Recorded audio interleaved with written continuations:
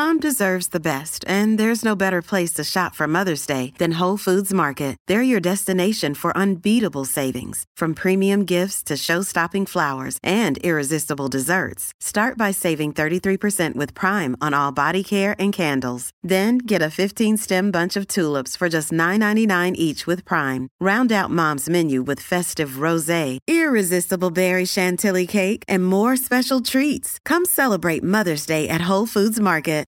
G'day, Mike Hussey here, but you can call me Mr. Supercoach. KFC Supercoach BBL is back and there's 25 grand up for grabs. So what are you waiting for? Play today at supercoach.com.au.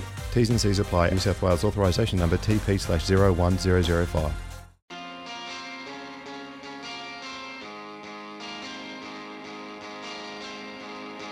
Need help getting your builder's registration? Call Master Builders Victoria today to discuss our member support program. Dwayne's World with Dwayne Russell.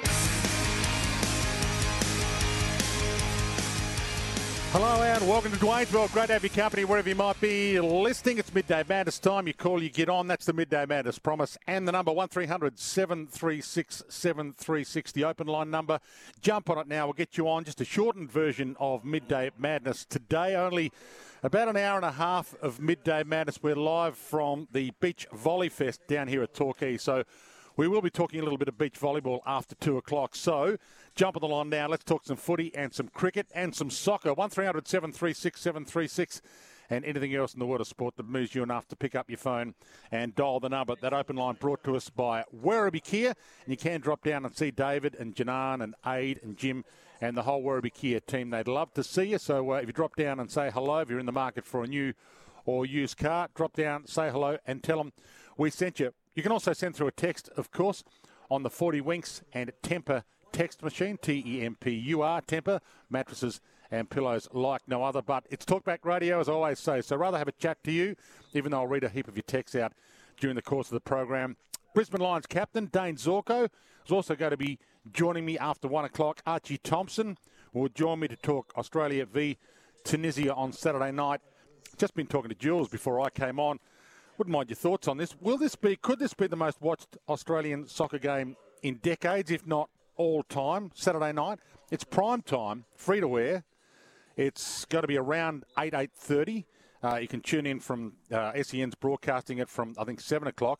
The only excuse not to watch it, really, or at least sample it, is you're not a sports fan. But if you're a sport fan, even if you're not a soccer fan, surely you're going to give it 10 minutes to try and win you over. 1300 736 736. Could it be the most watched soccer event that Australia has had? And I know we've had some big ones, but this is pretty big. Australia v Tunisia World Cup game, and it's free to air on Saturday night. Or you're more likely to maybe sample the AFLW Grand Final, 2:40 Sunday, Brisbane v Melbourne, if you're not an AFLW fan, because that's obviously going to be your thinking on Sunday. Will you tune in or not? Because it's going to be my thinking on Sunday. Okay, what am I going to weave around it to make sure I'm home to watch it? Because I will be watching it Sunday afternoon, obviously, even though I only watch about a game of AFLW a weekend. So your calls, 1300 736 736, shortened version of Midday Madness. So get on now and we'll get you on. And if you want to send through a text, 0433 98 11 16. Archie Thompson to join us later to talk more about the game against Tunisia on Saturday night. We'll also have a chat. Well, Justin Langer's attempt to water down the intensity of his rift, his feud with, well, if it's not a feud with some former players, it's definitely a feud with Cricket Australia. It's definitely a feud with Cricket Australia. We know that there's been some moments where Justin Langer has been thinking about letting loose. He obviously let loose a couple of days ago on his podcast, but he did water it down. Are you buying it? Here's Justin Langer watering it all down. I keep reading about Langer's got to let it go and he's bitter and twisted. Oh, man, I've never been happier in my whole life. I feel really happy, Ryan, and I'm really, the only thing I'm not happy about is what's happened in the last few days. It just doesn't make sense. I love my 4 years as coaching of Australia. It was brilliant. Didn't end as I would have liked. That's life, right? That's the business. It's a tough business. But I've got fond memories. Those guys we're talking about, I ate with them, I drank with them, I celebrated with them. We got through COVID together, we got through Sandpaper together, we won the World Cup together, we won the Ashes together. They're like my little brothers. Justin Langer You're buying it? He watered it down. It was interesting to hear that in contrast to what he had to say on his podcast a couple of days ago. 1300 736 736. Got a couple of Signet Boost power banks to give away. Some Dwayne's World T-shirts that I have to give away before I'm done on air for the year. So if you want to win one of those, jump on the open line as well. 1300 736 736. I'll take a few of your calls. We'll also, Archie Thompson's going to join us later on. I'll ask him about the latest as well from Mark Bosnich, given that Mark Bosnich sort of opened up this can of worms about where Australian soccer is going, whether we're in a good spot or whether we're in a bad spot, whether the gulf between Australian soccer, where it is right now, is bigger between us and the bigger countries in the world than it's ever been before. So we'll have a chat to Archie about that. But there's been quite a few calls on this program about that in the last couple of days. Midday Madness thanks to Melbourne Roadside Rescue, Wrong Fuel Extraction. Search upshipcreek.com.au. Put the wrong fuel in your car. Visit upshipcreek.com.au.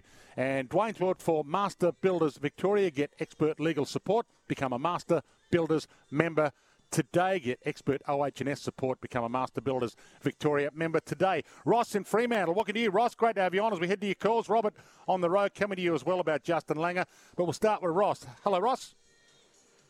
G'day, Dwayne. Just in regards to the back and forth banter now between Simon and Justin Langer.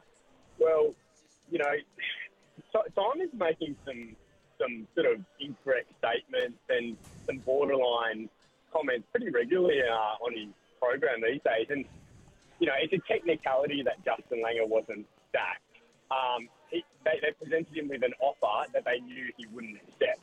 So, you know, in any court of law or anything, that's termed a sacking because it's not really tenable to go forward. And then also with Simon O'Donnell, he's got a bit of a dinosaur attitude. Like he's made comments in the past about with the Gina Reinhart thing that, people should just get over it. What was said in the past was said in the past. And I'm not enjoying him on SEN at the moment, and I'm glad that Justin Langer fired back at him because he was actually out of line, and it's not true how Simon interpreted the whole situation. You don't think he did sound like he was bitter with a couple of players, though, Justin Langer, didn't he? When he said the coward word, who was he talking about then, about leaking? It wasn't the players. Was he talking about someone from Cricket Australia? He did talk about leaks and use the word coward, and didn't clarify necessarily who that was pointed towards, so it left everybody to guess. Yeah, but isn't he allowed to vent and talk about this? He is. So he was complimentary of 3 players, and there were leaks. That's a fact. So, and whoever was leaking behind the back, you could probably argue that it was cowardly. So I don't think what he said is terrible or untruthful either, is it? He didn't say that Pat Cummins was a coward. He didn't say Tim Payne was, and he didn't say that Aaron Finch was. So Simon O'Donnell was quite out of line, and he's been out of line on a few things on SEN. And you know, I think he needs to, you know, warm to this genre and the modern times a little bit. It's not the 70s or 80s anymore, Simon. Yeah. Now, I appreciate your call, Ross. He did go on in that Langer interview to talk about the fact that he has spoken to various players in the last few days. I'll play you that bit as well very shortly. We'll get that up so at least we can put it into a bigger context. And there has been reports that the interview that was aired with Will Schofield was actually recorded quite a bit of time ago, but only released recently as well. Thanks for your call, Ross. Thanks for kicking us off. Robert on the road. Hello, Robert. Hey, how are you? Good. That's right. I actually went back and listened to the Justin Langer, the whole Justin Langer podcast yesterday, and I think a lot of what he said has been blown out of proportion a little bit. Especially, I suppose, in regards to calling the coward comment. I don't think it was directed at sort of Pat Cummins or any of the captains of the sides. Yeah, so is that a fault of ours for guessing, or is it a fault of his in that podcast for having it such an open-ended statement to allow us to do the guessing? Yeah, look, I reckon it probably goes a little bit of both ways. Maybe he should have clarified it. But, yeah, I definitely believe the media have blown this up a little bit as well. Yeah, Robert, I get that, and I'm part of the media, and I know what we do. So we do talk about stuff that is topical, and if something is vibrant to the point that it gets a couple of calls, then on this program, at least a couple of calls sometimes leads to 10 calls because someone has their say, someone else doesn't agree with it, and then they want to have their say, and then it does tend to snowball. So, Robert, that's what this show does. It allows people to have their say. It's been interesting to listen to people like you that are now saying that maybe it was taken a little out of context, and I get that because I'm part of a media organisation that does, tend to chew these things over quite a bit and chew them over with you. Hold the line, got something for you. You've got a Cygnett Boost power bank coming your way. Great little contraptions to have next to your phone when you run out of battery life. So thanks to the people at Cygnett for being on board with us this year. I'll read out a heap of your texts very shortly. Carlos in Bentley, I am coming to you, but here's the other bit of Justin Langer explaining that he has spoken to a few of the current players recently. Have you spoken to Pat since then? Yeah, I have. I spoke to him. Well, we texted last night. He'd been at a Christmas party with his family. I got a message. Steve Smith rang me at lunchtime yesterday. We had a great talk. The vice captain, I got, again, ironically, 2 days before, I got half a dozen birthday messages from all the boys. Nathan Lyon sent me a birthday message. Mitch, the rest. I've been in touch with these guys ever since I stopped being in the team, and I can't wait for the test match to start on next week. And the reason I can't wait is because I haven't seen them. I have not seen the boys since I finished in February.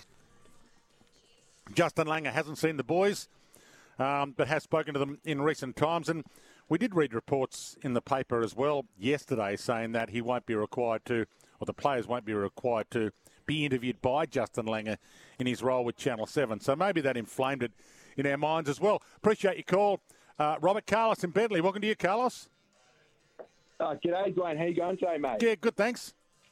Great to chat. But, yeah, just want to talk about the Socceroos and just how important this next game is, including the Denmark one on Thursday morning. Because the thing is, I'm keen to see what Archie Thompson says, but I've read what Schwartzy said and Mark Bossis, but football in Australia, it's not well in this country. The fact that we've regressed since 2006, where we made the round of 16. We were so close to going to extra time against the eventual world champions. Just proves that we're taking baby steps towards that World Cup, that glory. But the thing is, though, the national interest of football, soccer in Australia, I feel like it's making the World Cup now. It's become normal. It's very gimmicky. So I feel like if we get a result, I'm not expecting one now. I'm very pessimistic now. Against Tunisia and then against Denmark, we make it to the round of 16. It will be the adrenaline shot that football needs in this country, and people need to wake up, especially at the administration level at Football Australia, to inject more money into the game here. So is it Football Australia that needs to inject more money? Because we're talking about government funding as well. Mark Schwarzer was talking about government funding.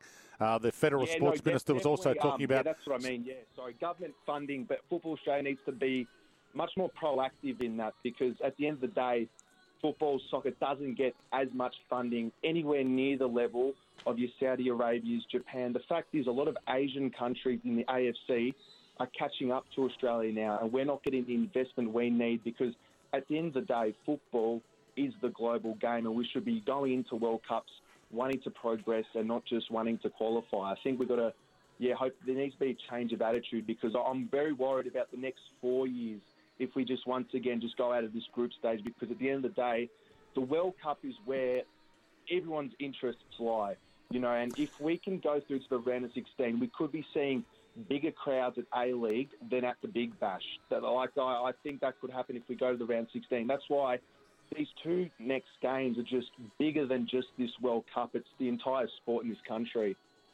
Carlos, appreciate your call. You've got 18 holes of golf for you and a mate with a cart down at Club Mandalay. Get 18 holes of golf for two with drinks and a cart midweek for just $99. Visit clubmandalay.com.au.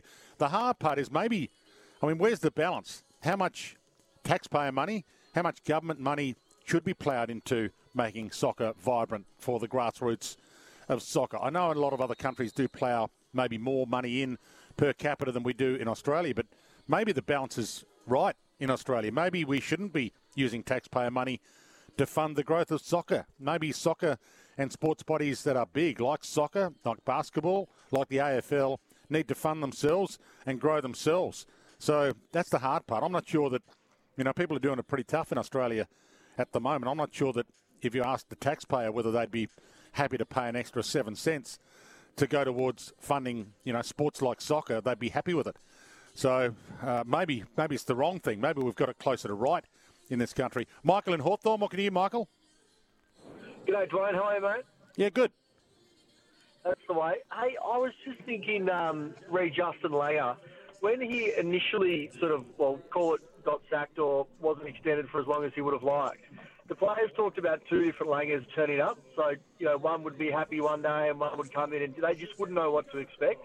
And I feel like these two interviews are such a classic case of that. One is clearly not happy with the way he's been treated and speaks his mind, and then once a bit of heat comes on, he seems to have changed his tune. So from my point of view, I think it all is looking like it's making a bit of sense as from the player's perspective with his personality.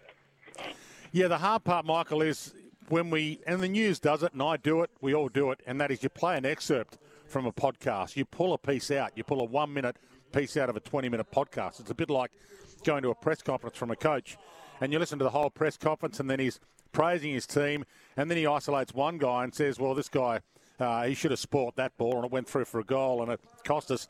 And then we live on that quote for the week. Oh, gee, it was harsh on him. But when you have it in context, it's probably sometimes not as harsh. And I'm guilty of that. So maybe we needed to be a bit lighter and understand the full context of Justin Langer. But it did, on what I heard, sound like a bit of a contrast. The clarification, if you like, or the watering down, call it what you like. A couple of texts coming through on whether the government should be funding the growth of soccer or not. Keep them coming through, 0433 98 11 16. And if you've got a thought, you want to dial the number, 1300 736 736. Should we be ploughing more government money into soccer to grow it better?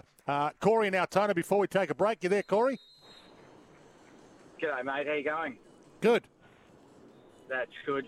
Hey, my concern is that Australian soccer it has gone backwards since 2006. We had the AIS that had some sort of pathway for our junior footy to go further to grow, but they've got rid of that. They sold that off, they closed that off, and that's finished, right? But if you look at Japan, they came in with a plan. They came in with a curriculum. They got Curva on board. They run Curva, the Curva curriculum at a national, right through the whole junior, right through to the national level. Why can't we implement something like that in this country? This is where I'm perplexed. There's so much out there that can further develop our junior program. Like Curva, that's a technical-based program where kids can learn how to, pretty much walk before they start to run. All these soccer clubs at the moment are bringing in these academy programs that are teaching these kids how to run before they learn how to walk. A kid needs to know how to control a ball, trap a ball, pass with the ball. They need to know the technical aspect to the game. Without that, we are not going to succeed at all. And Australia needs to wake up to themselves because Japan's gone and they've done it. And look what they've done in the last 15 years. They've surpassed us by a country mile. Yeah? Yeah, Corey, I appreciate your call, and we'll take a few more. Look, I obviously, before I came back to work this week, spent 2.5 weeks in Japan, and it was noticeable to me that their focus was on the World Cup. Every shop you went to, there was Japan jerseys in the window. It was probably the number one thing on their sporting agenda for the time that I noticed in Japan. Now, it's a small sample size. I know 2.5 weeks in Japan, but to travel around Kyoto, Osaka, Tokyo, be in train stations, airports, and see so much through the shopping centres that was focused on the World Cup soccer in comparison to in Australia where we, soccer wasn't front of our mind and maybe isn't ever front of our mind. We always see, the cricket and the rugby league and the AFL is the dominant factor. So, you know, maybe it's because they were so focused, Japan, that got them where they are. Maybe we need to be more soccer focused as well. Give it more of a go. And Saturday night's going to be a good indicator. How many people will give it a go? And if it does become one of the most watched sporting events in Australian sporting history, or the biggest, at least, soccer game for viewership in Australian history, then maybe the government and everybody needs to take stock of it and say, okay, this is our time.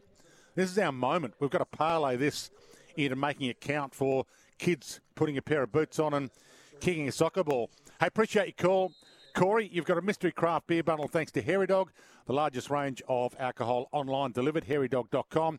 Sorry, Santa, but no one delivers like Hairy Dog. Visit iCanWin to have Hairy Dog deliver the drinks for your Christmas party. Need a break, but I promise, back to your calls and your texts straight after this on Dwayne's World.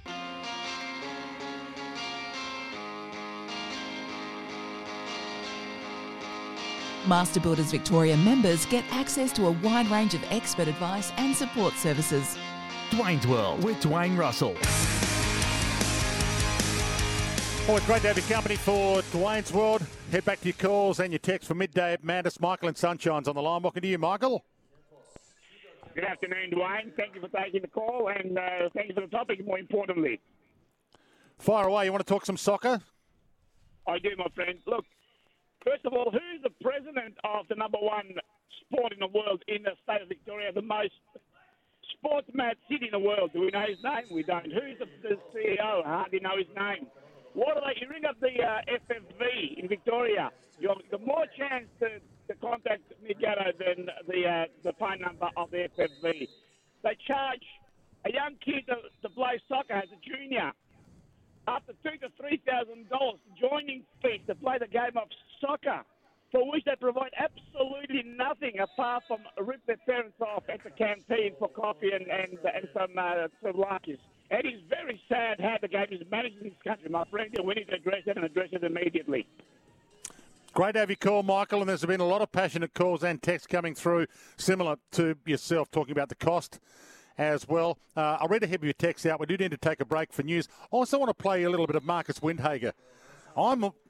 Look, day one, I was in for Ross Lyon. So when it was thrown out that Brett Ratton was departing and Ross Lyon was coming in, I've been day one thinking that the Saints are going to improve under Ross Lyon. So I'm in.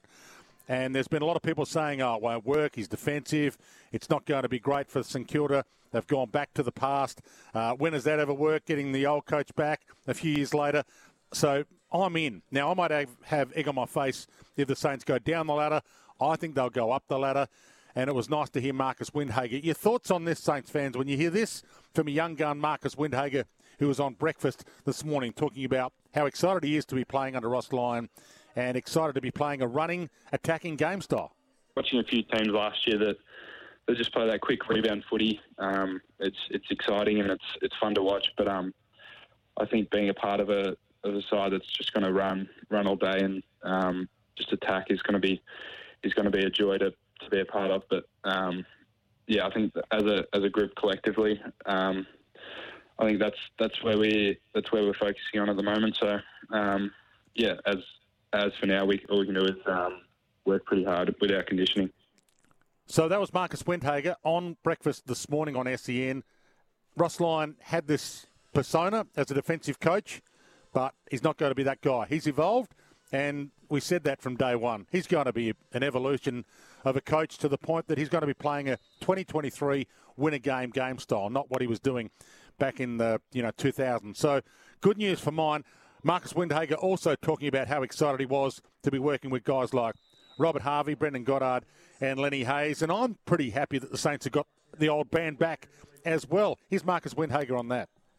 Like I said, it's quite exciting times at the club. To be able to tap into legends of the club, like those three that you mentioned, it's pretty awesome. Us younger boys have already started catching up with them and getting the most out of them as we can because, obviously they're very experienced and very knowledgeable. So, it's going to be great for us. Three unbelievable players and now coaches. So, they're going to be great. So are you buying it like I am? And are they relevant again now, the Saints? Because I think they are going to be in 2023. We'll take a break. Back to your calls and your texts next on Dwayne's World after the news.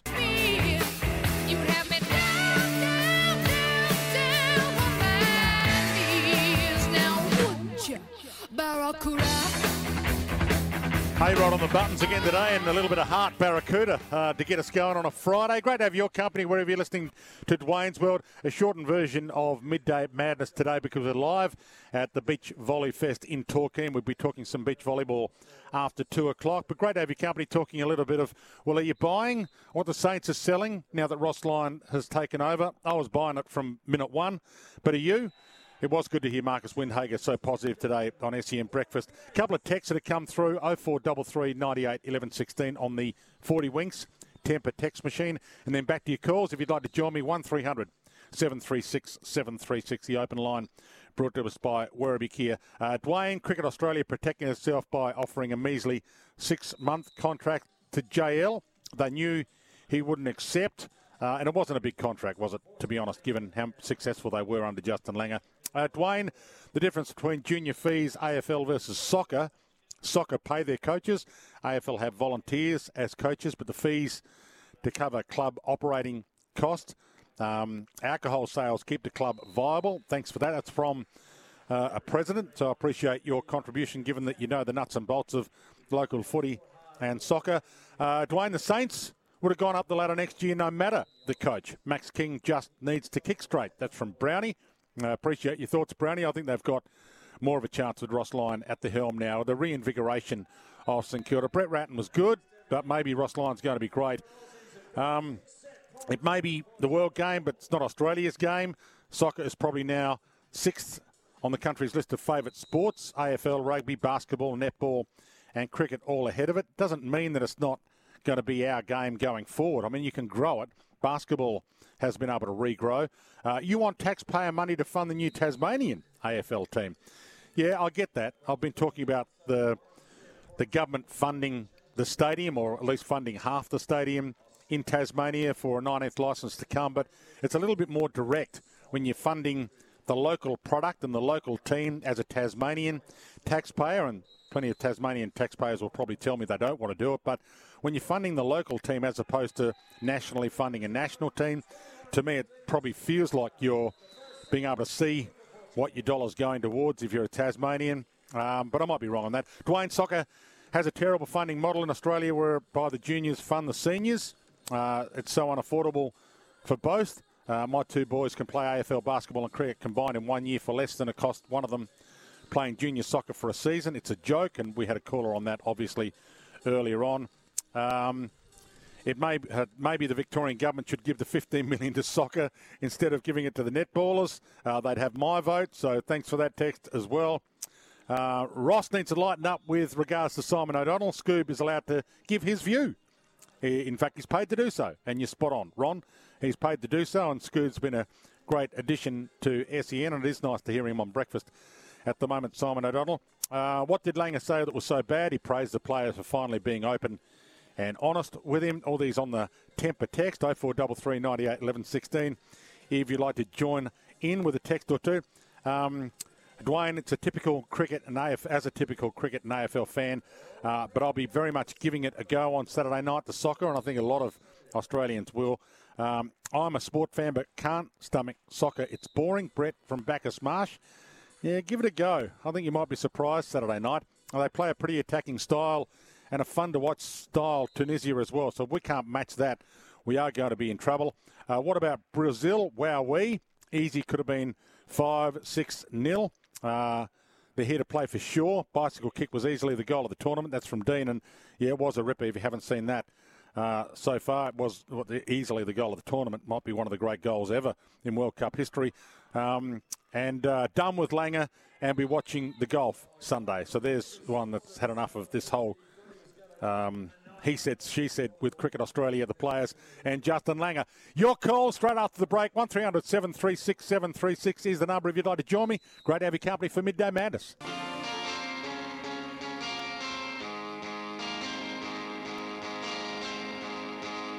Master Builders Victoria members get access to a wide range of expert advice and support services. Dwayne's World with Dwayne Russell. Great to have your company for Dwayne's World and for Midday Madness, shortened version of Midday Madness. In fact, only another 15 minutes of it. Dane Zorko is going to join us after 1 o'clock. We'll have a chat to Archie Thompson as well after 1 o'clock. And we're live from the Beach Volley Fest in Torquay. The Beach Volleyball Pro Tour is here in Torquay, and we'll be talking a little bit of beach volleyball after 2 o'clock. But your calls all the way to 1 o'clock until Dane Zorko joins us. So if you want to jump on, 1300 736 736, the open line number. Still got a few Signet Boost power banks to give away and some Brick Lane Brewing vouchers as well. Brick Lane One Love Pale Ale, brewed by the award-winning team at Brick Lane Brewing. Before your calls, a couple of texts. That open line, by the way, brought to us by Werribee Kia. Great to have Werribee Kia on board. It's been another fantastic year having Werribee Kia as a partner of Dwayne's World, and I was down with David and Janan and Aid and Jim and the team earlier this week. So if you are in the market for a new car, make sure you drop down and see them. That open line brought to us by Werribee Kia. If you want to join me, 1300 736 736. Dwayno, not a soccer fan, but can't stop watching this World Cup. The AFL could take one thing from this game, is the free flowing. It's so much better. Matt from Albany, thanks for that, Matt. Those who say soccer is boring like cricket. On comparison, one is more boring than the other, and for a whole day or 5 days. So thanks for that text as well. That is an interesting comparison. Hi, Dwayne. Ross Lyon coached sides are boring. I remember the 2013 grand final. Freo kept the Hawks to 13 goals. Only problem, they only managed 10 goals themselves. Regards, Lachlan. Yeah, one thing about that grand final, though, they did kick inaccurately, and that cost them big time. So, you know, that's the other side of the coin. I think Marcus Winghager told us that given what Ross Lyon has told the group, they will be more free-flowing, more running and more attacking this St Kilda side than we saw Fremantle perhaps under Ross Lyon. But that was the way that Ross Lyon thought the game had to be played to win that grand final. And had they kicked straighter, they might have been a chance to win it. Bruno and Melton, welcome to you, Bruno. Good, how are you? Good. I was going to say, with all these listeners ringing up you and telling you about all the problems with the fee, isn't it time to call in the CEO, Mr. Johnson from Football Australia, and do an actual interview with him and find out why, when, and how? Fix the problem. Yeah, it's a good point, Bruno. We had John Aloisi on the program earlier this week, and often on SEN, I mean, Gerard Whateley does a lot of interviews on his program. It's a very interview-based program, and it's a ripper because of his brilliance, and that's the way he likes to do it. I'd rather have a chat to the people, Bruno. Midday Madness is about having a chat to people like you. Yeah, we do a few interviews, but normally the first 2 hours of Midday Madness is just talk back, and that's what I like to do. So, yeah, I could fill the show with interviews by CEOs and presidents, etc., and maybe we should get a few more on. But to be honest, it's nice to have an avenue, and I think it's nice for the sport-loving public in Australia to have an avenue where, at least for 2 hours every day, they can have their say, as opposed to having the 2 hours filled up with interviews that we could easily do. I mean, we could easily slot interviews for the whole first 2 hours, 12 to 2 every day. But I like Midday Madness, and I like having a chat to people like you, Bruno. Hold the line. We've got a Brick Lane Brewing voucher, but you might have a good point. Brick Lane Brewing, One Love Pale Ale, brewed by the award-winning team at Brick Lane Brewing. A couple of texts here coming through on the soccer as well. Ha, netball bigger than soccer, and soccer is only expensive at rep level. You can still play for under $200, Alan in Canberra. And it is great to have a national footprint with this show as well. Plenty of calls have come through from Brisbane and New South Wales and Canberra as well in recent times. Norman Kalgoorlie also sends this one through. WA taxpayers are still paying for the Perth Stadium. Great to have such a big WA audience as well. And one here, Dwayne, it sounds like you don't reckon Ratton can coach. Well, he'll probably think you can't commentate. I never said Brett Ratton can't coach. I said he was a good coach, and he has a 50-50 record. He is a good coach, Brett Ratton. But St Kilda's probably had enough of being good. It's time to be great. I think it's probably time to try and win yourself a flag, and that's not saying that Brett Ratton didn't try and win a flag, but, you know, 50-50 record doesn't win you flags, and something I think needed to change at St Kilda. That's why I was with the change. Now, they could have gone and got a coach that wasn't as good as Brett Ratton. I wouldn't have been with that change. Getting an inexperienced coach or a new coach, I would have stuck with Brett Ratton. But if you had Ross Lyon as an alternative to go to, And to get the old band back together, Robert Harvey, getting him back, Brendan Goddard, getting Lenny Hayes, I think it's probably a good move to at least try something, St Kilda. That's why I'm with it. Mark, come to you shortly. 1300 736 736. We do need a break. Dane Zorko to join us after 1 o'clock. And Archie Thompson, we will talk more about Australian soccer and where it's at. Archie Thompson to join us in the next hour of the program as well. So those that do want an interview or two, that's going to be coming your way after the news. You at Dwayne's World.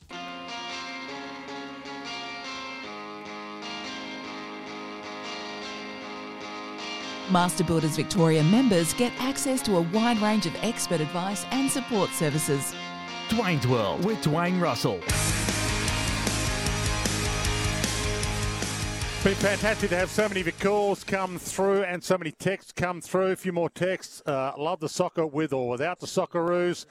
Another one here, a lot of complaining about the Socceroos, but maybe we just need to accept that we played arguably the best country in the world and we were just not that good and never will be. While the cream of this country's talent is going to AFL and rugby league, and that, look, might be a factor, but at the same time, you can't give up. You have to keep trying to recruit the best athletes in the country to play your sport, and you have to work out how you're going to entice kids to play your sport. And Saturday night's going to be huge. How Australia go against Tunisia is going to be a bit of a reckoning for where we are at, given that, yeah, okay, France are the title holders. They won the last World Cup. So we got beaten by one of the best nations in the world. What are we going to be like against Tunisia? And Archie Thompson is going to join me a little bit later on. Another one here on the text. Hi, Dwayne. Can you ask Archie about the proposed second division and the crazy junior fees? I will ask Archie about that. And one here also, free-flowing, the soccer. Football's negative tactics have come from soccer. Well, it is interesting to hear, Adam Kingsley, so the new coach of the Giants, talking about playing a faster style of football. And Marcus Windhager today on SEN talking about playing a faster, free-flowing, running, exciting game style as well. So here we go. A reinvented coach, a coach that's coming back, Ross Lyon talking about it. And here's Adam Kingsley, new coach of the Giants, talking about it as well.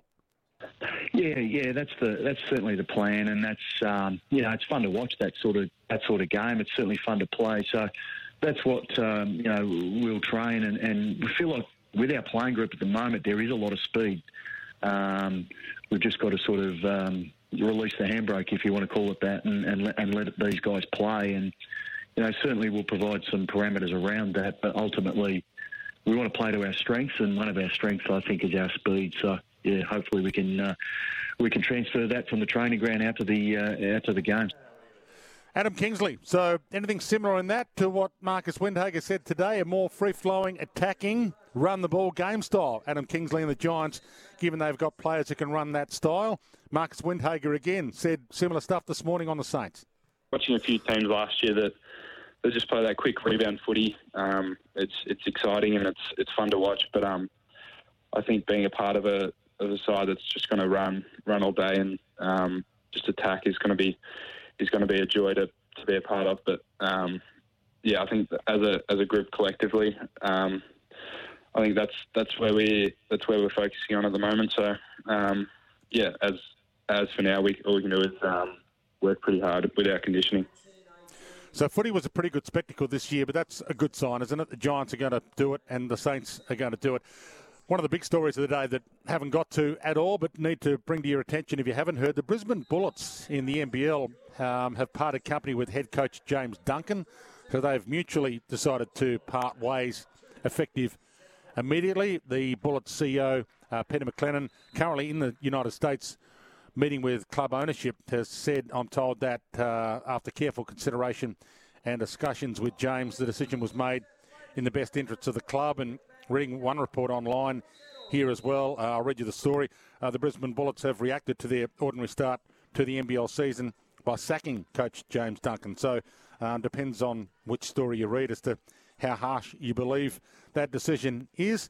Canadian Duncan was in his second season in charge of Brisbane, having previously been an assistant at the Sydney Kings. The interesting part is former Bullets championship winning captain Sam McKinnon, and reading more of the story here, who's also the club's general manager, has been named interim coach.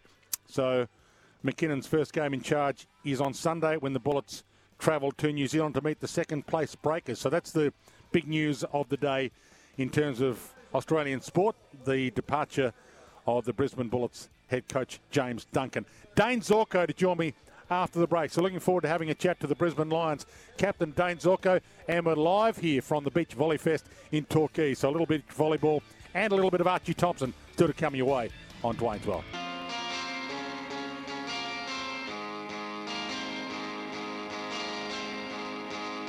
Master Builders Victoria members get access to a wide range of expert advice and support services. Dwayne's World with Dwayne Russell. Great to have your company for Dwayne's World. Wherever you might be listening around the planet, we're live from Torquay, the Beach Volley Fest. We'll talk some beach volleyball very shortly, but crowds building. In fact, Gary Ablett Jr. with his family as well in the royalty boxes courtside watching the volleyball action, obviously a local. So good to see Gazza Jr. out and about with the family. Dane Zorko not far away from joining me, so I'll have a chat to Dane Zorko as well. We'll talk some more soccer. Archie Thompson to give us a preview of Saturday night's big one against Tunisia. But take some more of your calls as well in the next hour if we get some time. But keep your texts coming through, and I'll read a heap of those out as well. 0433 98 11 16. The text number brought to us by 40 Winks and Tempur, TEMPUR, mattresses and pillows like no other. Midday Madness thanks to Melbourne Roadside Rescue, Wrong Fuel Extraction. Search up shipcreek.com.au. Dane Zorko is going to be part of our coverage of the AFLW Grand Final, so looking forward to our commentary team broadcasting it this weekend. It starts at 1:05 on Sunday, so looking forward to that. And he's been good enough to join us on the line, the Brisbane Lions captain. Welcome to you, Dane. Great to have you on. No worries, Dwayne. Thanks for having me, mate. Good to get a bit of you on the radio and get a bit of you on our radio for the AFLW Grand Final as well. What's it like having the new age football club where the girls are at the club, you've got another great team, seeing a premiership window unfold? It must be a little bit of fun to be involved with the Lions in 2023. Yeah, definitely, mate. I think there's plenty of excitement around the city, to be honest with you. I think, just hearing people talk, there's plenty of excitement around it. I think that's really great. Obviously, there's been a lot of hype around the new facility. The ground was built for the AFLW and for them to host games. So to have their first game there out at the new facility, people get to come and have a look at it. You can go through different parts of the ground as well and check out, just what has been built, because it is a state-of-the-art facility, and, hopefully the girls can notch up a win to start off the new facility in a big way. How much traction has it got, the AFLW in Queensland, and how much publicity is it getting? We've been talking a bit in the last couple of days about soccer fighting a really hard battle against the major sports to try and get publicity. How have you guys gone? You've had a pretty successful stint, even though you haven't won the flag in the last few years, and now you've got a reasonably successful AFLW team that might be premiers. Has it been getting much traction media-wise? Yeah, it certainly has, mate. It's certainly been covered. We've covered it extremely.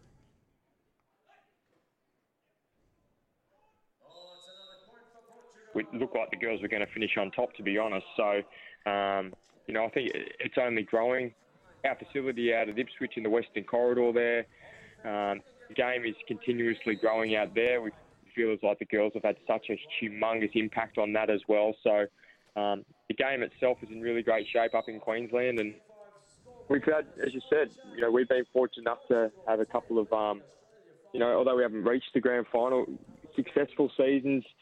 And the girls have been able to back it up. They won in 2020. They made their preliminary final earlier this year in season 6, and obviously get the opportunity on Sunday to play in another grand final and hopefully make it 2 for the club.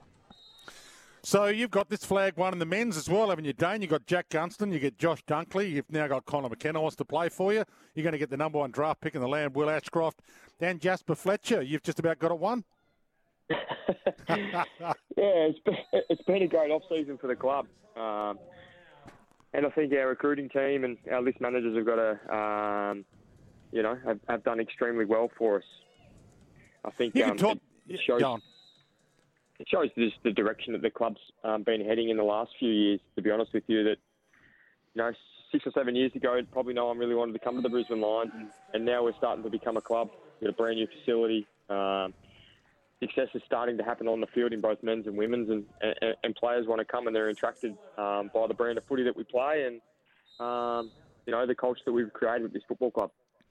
So you've been part of both phases, Dane, where you did see players leave and a few people got dirty on it, and it was obviously a bit upsetting that players didn't want to stick around. And now you've got guys who are naming your club as the club they want to go to. In fact, Connor McKenna had a choice of plenty. Jack Gunston's elected to go to you guys, and you've now got, father-sons who are desperate to get involved. So what has changed? Oh, you're right. I have experienced both sides of the fence, and, when the Go Home 5 went home, I assume it would be about 6 or 7 years ago now, I think the club took a bit of a backward step and just dug a little bit deeper to find out what exactly was going on and what resources we needed to keep this talent and attract, some superstars of the competition. And I think our welfare department's done a fantastic job in that area. Obviously, Greg Swan, CEO, he brought in David Noble. They brought in Chris Fagan. And it's just sort of been filtered down from there, to be honest, Dwayne. And it's easy as a player to come in and follow standards and live by your standards when the top is actually doing it. And they've set a really strong standard for us. We followed, and from that, on-field success has come. And from that, talent is attracted, and players want to come and be a part of our club and be a part of that environment. And it's been a great turnaround from us, but ultimately we still want to win that premiership, and every team tries to do it. And we embark on another season shortly. And congratulations to you. You've captained it as well, that turnaround. So got to credit leaders like you. I know you've had a couple of speed bumps along the way, and we don't need to bring up the war, but overall you must be pretty happy with what the body of work has been under your captaincy. I presume you're hoping to captain the team again next year? I'll certainly be throwing my hand in the ring if that's the direction the club wants to go in, and the players feel suit that I'm the man for the job, then absolutely. But I also understand that I'm not going to be able to be the captain forever, so eventually it needs to be passed down, and we'll be looking at all avenues, no doubt, in this off-season as to what that looks like. But, I guess under my captaincy at the club, it's been I'd like to think that I've helped change it as much as, as what we have, and Fags is a massive contributor to that. And as I mentioned, Nobes and Swanee and the players as well. They bought into it. It's easy when the guys at the top are doing it to buy in, but you still got to buy in, and those guys have done that. And I think it's made the transition for our younger players to come in and see how the older guys act, see how the ultimate professionals at the club do it, and they follow suit, and that's what builds a really strong standard, really strong culture, and ultimately translates onto on-field success. So is it a club? Is it a player vote? Is it the club is it Chris Fagan who decides who will be captain? And who are the other contenders, do you think, in your mind, Dane, that could lead just as well as you? Oh, there's a combination of who exactly picks it. I know the players have a large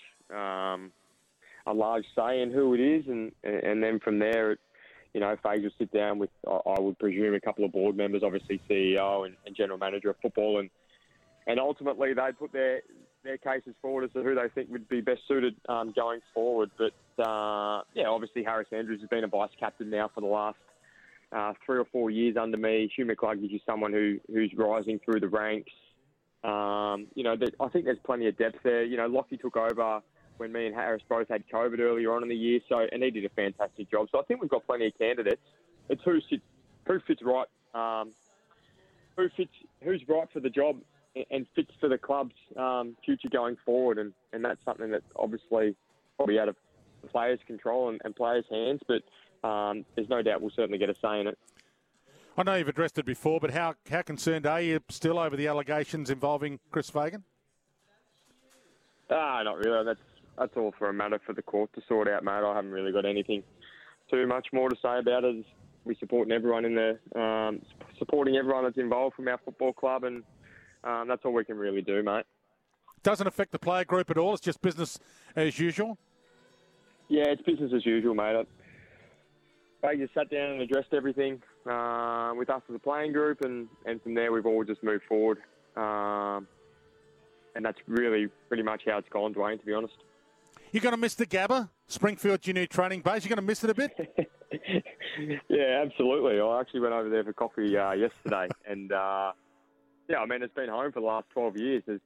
As run down as tired as the Gabba was, I mean, it was still home for us. But obviously moving out into this state-of-the-art facility, I think somewhere in the ballpark of $90 million, it really is quite incredible. And hearing some of the other staff and players that have been around the world and seen different facilities, they're saying that this is up there. It's one of the greatest. So that's great. And it's great for the club that, you know, we've been able to secure something like this and get it built. And I'm glad, Dwayne, my time hasn't run out and I still get to have another crack at it and get to go out there and see it all and experience it all. Did they only give you a 1-year extension? Is that right? What's wrong with them? Haven't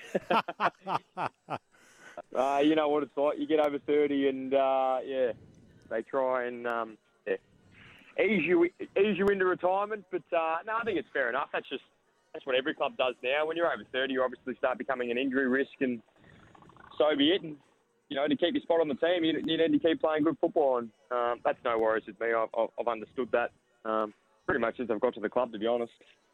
Will 5 interchange help you? There's been talk, and look, I'm hearing that the interchange is going to change, so it's not going to be 4 and a sub. It's going to be 5 interchange going forward. What do you think clubs will use that 5th interchange opportunity for? Because I suspect that a guy like a Scott Pendlebury will be able to stay on a list longer. Having experience come off the bench is going to be critical. Some are saying that an extra ruckman will be played. Some are saying it'll be an extra quick midfielder. What do you think will be the way to use that 5th interchange? Yeah, well, I was probably heading down that path, to be honest, with I think with an extra ruckman or an extra tall. I mean, talls are so valuable in our game. If you had an injury to one of them, you know, clearly it'd be nice to have an extra tall on the bench. But in saying that, you make a really good point about a Scott Pendlebury and guys like myself who are getting on a little bit older. We don't have to be out on the ground for as long. We can have larger periods on the bench and potentially extend our career. I mean, we've experienced so much in the game and got a lot of knowledge. I guess that is an opportunity for older guys to stay on lists a little bit longer and help with that development of younger kids and those younger playing groups that are coming through. I see North Melbourne interest in Liam Shields. So, I mean, that's a perfect opportunity for him to play less time but still have an influence with that young playing group. So, yeah, it'd work either way, I think. So Chris Fagan coaches from the bench, but in essence, so a lot of coaches don't coach from the bench. So if you've got you or Scott Pendlebury and you've got a young kid that comes off, you can actually be an extra coach as well, even if you're only playing 70 or 65% of game time? Oh, absolutely. And in fairness, you're probably going to be able to see the game a hell of a lot better as well. I mean, guys like Scott Pendlebury, they see the game unbelievably as it is, but the fact that they could potentially spend a little bit more time on the bench and be like an extra coach, I think that's invaluable. So it's a great point you make, and I think that's potentially the route that most teams will take. The other reason I like it is because it could become a tactic where you do go tall. I mean, you might play a couple of extra talls, like you were saying, ruckman. So you might get one team do one thing and another team does the completely different thing because they might be able to, outsize you or outrun you if they want to play extra midfielders. Yeah, absolutely. I think, I think it's great if you're playing a debutant as well. He doesn't have to sit there in the vest for 3/4 of the game and hoping he gets on as a medi sub. I think it's great that he can ease his way into an AFL career and, not have to play a full game or be buggered or have to sit on the bench for 3/4 of it. He's going to get a good chunk of game time and experience it firsthand, which I think is also a great opportunity. And before I let you go, Dane, they tell me it's going to be 33-degree heat on Sunday at Springfield. That might be a little advantage given the heat of the day for your girls as well. Yeah, I think so. I think the last time the two sides met was down at Casey Fields, and it was a pretty wet and sloppy day down there. So the conditions are going to be a little bit different. Out in the Western Corridor there, it does get quite hot, 33 degrees, and I reckon there'll be a little bit of rain around as well that might come in late afternoon, maybe second half of the game. Just with how Brisbane summers seem to work, I reckon it's just about the time that a storm could potentially go through. So I think it's going to be hot. It's going to be humid. Our girls are fit. They've trained extremely well. They've had another fantastic AFLW season, but they come up against a Melbourne side that's the number one defensive team in the competition, and they have been for a number of years. They're very strong in that department, but obviously Brisbane come up with they've kicked 99 goals this year, first by an absolute mile. So it's going to be offense versus defense. Another great contest between these two sides, and I'm hoping for our girls they can get over the line and make it 2 AFLW premierships. Great to have you on, Dane. Looking forward to you being part of the SEN commentary team as well on Sunday in Springfield. Big AFLW grand final against Melbourne, and always good to have you on for a length of time to be able to talk footy with you, Dane. So hopefully we'll do it again soon. Good man, Dwayne. Talk to you, mate. Dane Zorko joining us, Brisbane Lions captain.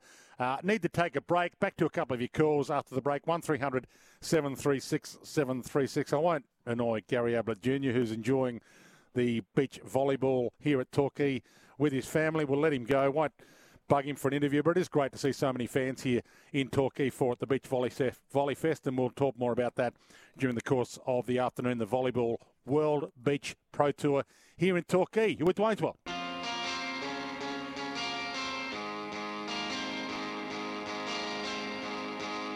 Master Builders Victoria members get access to a wide range of expert advice and support services. Dwayne's World with Dwayne Russell. It's great to have a chat to Dane Zorko, captain of the Brisbane Lions. Have you got a thought on how teams will use that fifth interchange if we get it? But the AFL hopefully will tell us next week. They probably don't want the headlines to be about the AFL season itself and the AFL men's interchange this week. They're not going to release the draw until next week because we've got the AFLW grand final on, obviously, and the draft on Monday. But I expect next Wednesday, Thursday, that we'll find out about whether the interchange is going to be 5 interchange. Your thoughts on it? 1300 736 736. And it is going to be, I'll check the weather, about 33 degrees in Springfield on Sunday. North wind, 31 degrees in the shade, it says on the weather app that I've got. So it's going to be pretty hot for Melbourne, heading up there in the middle of the day, 2:40 start, playing in that grand final against the Brisbane Lions. So they've got that big advantage as well. Dwayne's World for Melbourne Roadside Rescue, Wrong Fuel Extraction. Search up shipcreek.com.au. Still to come, Archie Thompson's going to join us a little bit later on in the program, so we'll talk some soccer. But Tristan Merlehan has been good enough to join me from TotSport, home of the top sports betting multi. But download the TotSport app today. But gamble responsibly. Call 1-800-858-858. Welcome to you, Tristan. Great to have you on. Everyone's talking World Cup right now, so I presume you've got a lot of action World Cup-wise. Yeah, g'day, Dwayne. And yes, the World Cup's been massive, and we've got 4 big games on tonight where there's going to be a little bit of more information on which sides are going to progress through to the knockout phase of the tournament. We've got Wales against Iran, where Wales are 218, Iran's 370, and the draw is 310. And probably, I would suggest one of the biggest games of the tournament so far is England against the USA, where England's $1.47, the draw's $4.50 and $7 USA. The USA would love to get a point in that game to put themselves in a great spot to proceed, but all eyes will be on the football at 9 o'clock tomorrow when Australia take on Tunisia, where Tunisia is $2.10, the draw $3.25, and the odds just being supported in the last couple of hours. They're into $3.75. We really need to get some points out of this game to be any chance of going through to the next round. And what about to win the whole thing? Is who's the favourite right now? Brazil obviously has been getting a lot of the action even before they even played a game. Yeah, they were $4.80 before the tournament started. They firmed it to $4 before the game started this morning, just on the back of a few of those upsets results. And they're into $3.60 now after their good win against Croatia. It was a little bit tougher than most people expected, but what a cracker that goal was by Rick Carlson. If anyone hasn't seen it, make sure you check it out. They're $3.60 favourites, Spain $7.25, England at $8 along with France, and then Argentina at $10. Portugal got the win as well this morning. They're into $12. Belgium out to $19 and Germany $29. So plenty of ebbing and flowing in the market at the moment. All right, and the AFLW Grand Final before I let you go?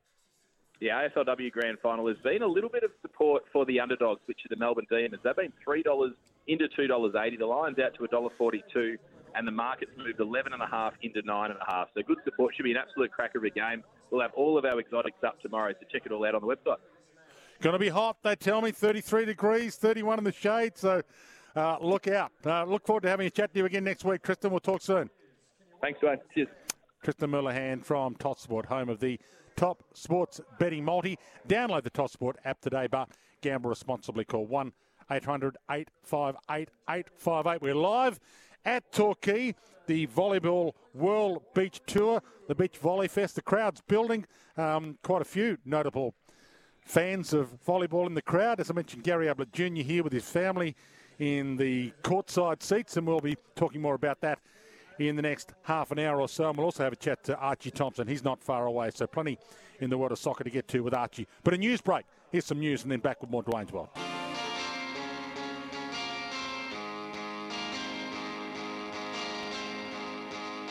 Master Builders Victoria members get access to a wide range of expert advice and support services. Dwayne's World with Dwayne Russell.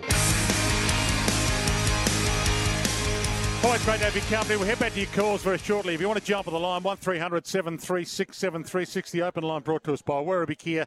Take a few of your calls on the way up to 2 o'clock. 1300 736 736, that open line brought to us by Werribee Kia. Drop down and see David, Janan, Aid, Jim and the whole team at Werribee Kia. They'd love to see you if you're in the market for a new or a used car. Got a couple of Dwayne's World T-shirts and some Signet Boost power banks to give away still before the end of the day today. So 1300 736 736 if you'd like to join me. Craig Marshall has been good enough to join me. They've got that Mike Fix, National Performance Director of Volleyball Australia, given we are here in Torquay for the Volleyball Beach Pro Tour as part of the Beach Volley Fest, which is here in Torquay, not just across this weekend, but across next week and the weekend after, if you'd like to come down. And the weather, thankfully, in Melbourne and Victoria has improved a bit today, especially from what it's been for the last couple of weeks. Craig, welcome to the microphone. Great to have you on. Pleasure. I really appreciate the time. And, well, firstly, the infrastructure here. It's a pretty good setup, isn't it? Where you've travelled the world and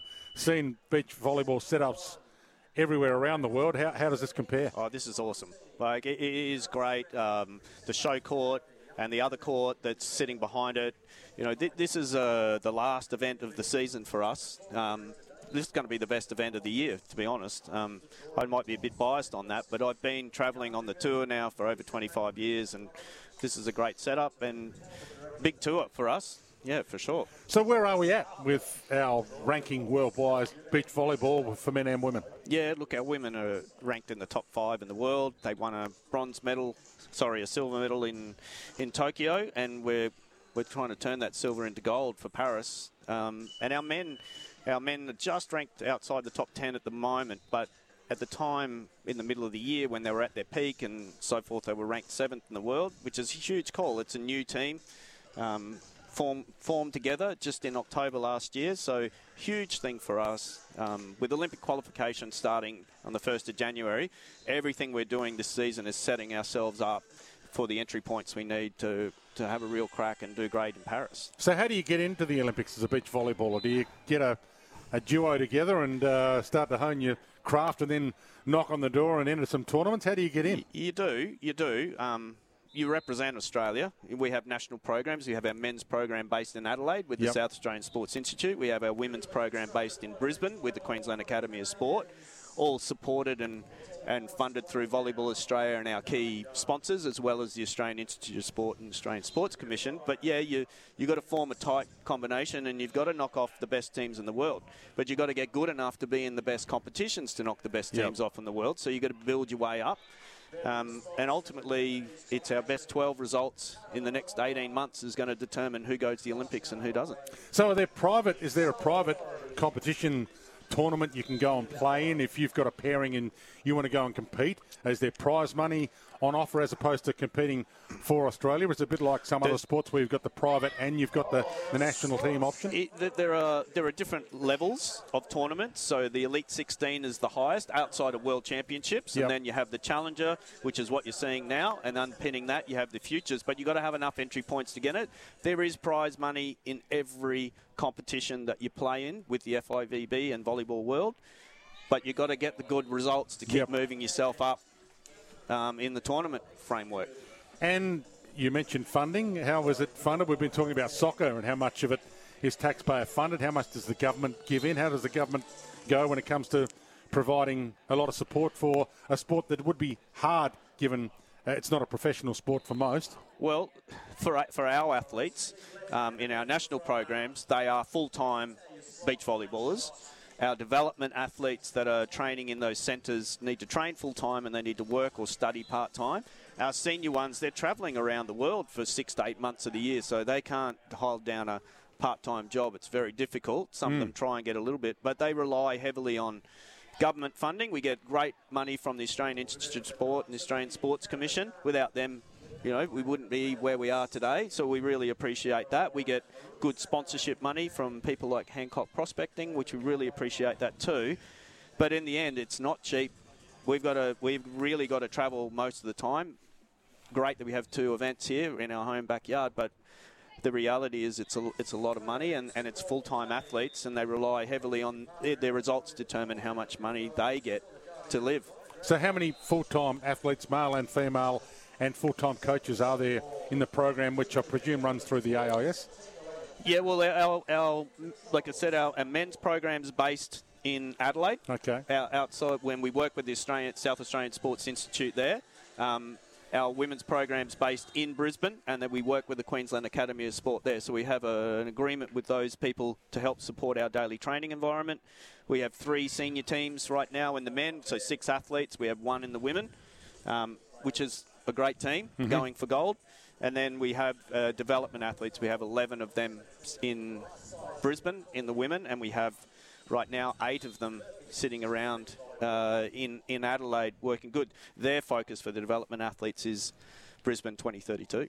Talking to Craig Marshall, National Performance Director of Volleyball Australia. I was lucky enough to be in Sydney for the Olympics. I was covering the hockey, so it was nice to be up there. But the beach volleyball there was the first time I saw it absolutely explode. It grabbed everybody's imagination. I didn't even realise how big a sport it was until we saw how big it was in Sydney. It changed the world in a way.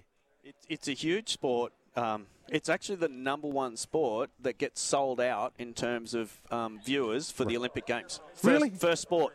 Yep. Wow. So we have 15,000 to 20,000 seat stadiums at the Olympic Games, and it's the first sport sold out of all of the sports that exist. So why is that? The viewership around the world is big, is it?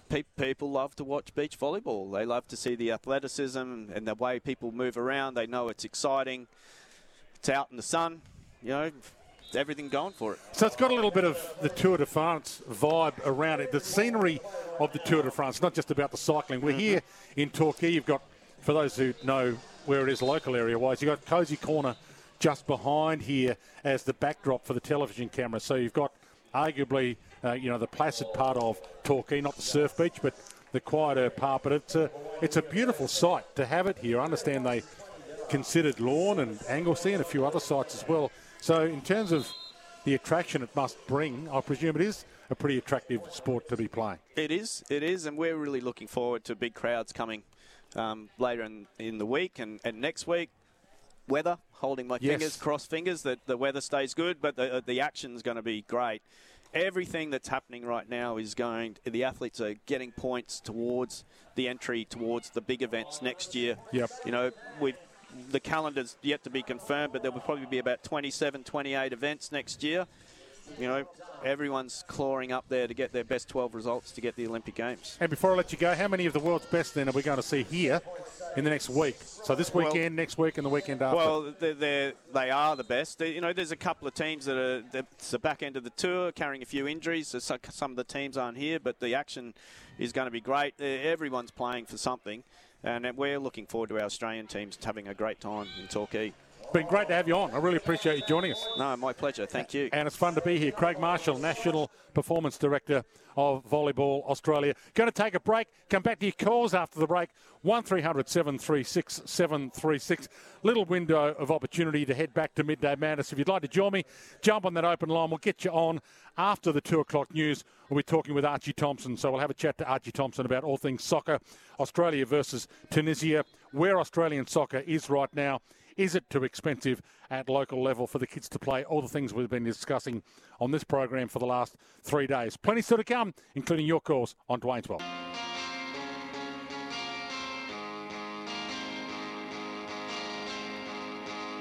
Master Builders Victoria members get access to a wide range of expert advice and support services. Dwayne's World with Dwayne Russell.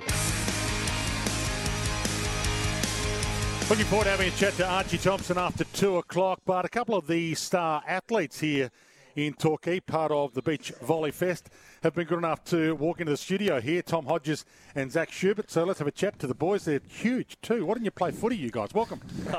Yeah, we just love beach volleyball. So I think everyone grew up playing footy in Australia, but we obviously just fell in love with the sport of beach volleyball and travelling the world. So what are you, 6 what? We're 6'6", both of us. Both of us 6'6". Okay, and you're from Werribee as well, so... I am, just up the road. Okay. Relocated to Adelaide for the National Training Centre. That's where we get all our support from. But yeah, it's nice to be almost at home. I come down to Torquay all the time, so it's pretty awesome to have an event here. And you're from Adelaide as well, so... Yeah, from Adelaide, and I grew up in Loxton, if anyone knows what that is. Yep. But yeah, fell in love with beach volleyball through high school, and that's how most people start volleyball. Of course, in Australia, they just play indoor, and then as you get into it, you slowly start to move toward the beach because everyone wants to travel around the world and check out the nice beaches. So who's the greatest athlete out of Loxton? Is it still Mark Rasciuto, or is he from up the road? He's from up the road at Waikerie. Okay. But yeah, obviously there's been a lot of good footy players come out from our area as well. You must have played as a kid then. Yeah, I actually grew up in a hockey family though. Right. And I had a cousin that went to the 04 Olympics in 08, but yeah, obviously every kid in the Riverland plays football. So enough about footy, but why? I mean, how do you choose sports like? Did beach volleyball choose you? You would have had basketball coaches try and entice you to play basketball, both of you as well. Yeah, absolutely. I guess when you see a kid who's 6'6", everyone's going to try and get you on the volleyball team. And yeah, we would have just tried it out in, I don't know, year 9 or 10 or something, and just gone from there and progressed and improved and made state teams and national teams, and now we get to travel the world, so it's a pretty amazing lifestyle. And who pairs you up, because you're both from different states? Yeah, it's kind of on us as well as the coaches. It's a joint decision. So we're all both based in Adelaide at the National Training Centre. And from there, they pick pairings, and yeah, we paired up earlier in the year, and we've been doing quite well, so we're happy with our progress and looking forward to starting the cycle next year, where all we'll start our qualification process and building points towards qualifying for the Olympics. How long have you two been a pair? Not very long. So I actually just came off a double knee surgery, and Hodgie also had a few little niggles and injuries at the start of the year, and it was kind of like a best of both worlds for us to kind of take the opportunity to go play together. And since then, we've just come off a 4-week tour in the Middle East. We went to Dubai and Iran, and we got 3/5 and a second. So we're really hoping we can perform at this home event for the Aussie crowd, and we love playing at home. We're home with friends, family around us supporting us. We can actually show them how hard we've worked for this sport and how hard we've worked for this opportunity. How do you know you're going to get on? We've known each other for a while beforehand, but sometimes you don't, and that's all part of it, you know. We've spent 20 weeks together on the tour, and it's a really tough tour. It's just a lot of the time it's just the two of you. Yep. So no matter who you're playing with, you're going to get sick of them at some point. I snore, and he has to put up with that, you know. I've slept next to him more than he slept next to his girlfriend. And that's all part of it, having to deal with those difficult the life on tour. But we love it, and we're excited for it, and to have the opportunity to play at home is amazing. So yeah. And obviously, you're professional at it, so it's a tough sport to be a professional. You've got to give up whatever career you had and parlay all your time and energy into it. The Olympics is obviously the end game for you guys, winning an Olympic medal. Is there how long a term can you stay in it? Do you still have to have study on the side? Are you still looking at what you might do in 20 years' time? So it kind of depends. So for me, I studied and I have a degree, and so that for me that gives me a peace of mind that I can keep chasing this dream as long as my body allows me to, and as long as I continue to enjoy it. And then some people don't pursue a degree, and it really depends on the person. But there is an opportunity to study on the side, but it does make life a little more difficult. But for me, it's been a positive. Do you want to give a sponsor a plug? Because it must be reasonably tough to get people on board for your sport. Yeah, of course. So we're very thankful that Volleyball Australia, they're definitely our major sponsor. And without them, we wouldn't be able to do anything in the sport. It's especially even now with how expensive travel is. So huge props to Volleyball Australia, but then also our state institute as well, SASI. They have been unbelievably supportive for the last 20 years of beach volleyball, and we couldn't thank the team there enough. Without them, we don't get to do what we do every day. And I presume they haven't just grabbed the sand from Cozy Corner or from Fisho's, which is the beach local here. So they have to get specific sand in to make the court. I mean, talk me through the logistics of this. My understanding is there's a spec for the sand and how deep it has to be, and something to do with the grain sizes, I guess. But there are different sands around the world. So we just came from a tournament in Dubai where they shipped in this sand that was, we call it extremely deep, and it's really hard to run around and jump it, and yeah, it changes the game completely. And then you come here and there's been a bit of rain, so the sand's a bit more compacted, so you jump a little higher and you can move a little better. And again, that's part of beach volleyball, dealing with the conditions. So we'll be out here and it might rain, or the wind will be blowing different directions, so it all adds to, the excitement and trying to figure it all out. What's the spec that you're better at? Do you like the deeper sand? Is this sand to your liking? No, we love the hard sand. Yeah. I saw you win earlier, so you two won earlier. Yeah. No, we love the hard sand. We're both relatively athletic guys, so it allows us to jump higher and hit harder, and that's probably the most exciting part of beach volleyball. Could not agree more. So they didn't prep the deck for you guys specifically, like we do with cricket pitches? Yeah, no, exactly. No, we like Hodgie said, like, it's probably the best aspect about sport is being able to jump high and being able to play big above the net. And like I think about it all the time. Like, what happens when we lose our jump when we get old? Like, we're going to miss it for sure. And it's definitely just something we take most of. Like, most of it, we make the most of right now. Is just be able to play the sport. And I think it's more exciting for the crowd watching everyone jump higher and hit harder. You get a bit more of a spectacle. So yeah. And how do you qualify for the Olympics? How close to qualification? How big is this tournament in your qualification journey? Extremely important. So it hasn't actually been released yet what the qualification process looks like for next year, but it will be pretty similar to every other year, which is points. Like, you need to play say like 12 events for the year, and those best 12 results for the year, then if you are in the top 15 of the world, you get to go to the Olympics. But there's also another second process, which is where you can qualify through your region, which the men's program actually won last year. We went through the Asian region, where we had to beat Indonesia, China, Kazakhstan, like Oman, places like that. And yeah, we ended up winning that last year. We got a men's team to the Olympics, which is the first time in 12 years, which is huge. So we're really hoping we can go through the top 15 qualifying process this coming cycle. We've got 3 really strong teams all sitting there with reasonably good points at the moment. And so we just got to hold on for another 12 months, perform our best. And yeah, we could actually end up getting 2 spots at the Olympic Games for the men's program, which would be huge.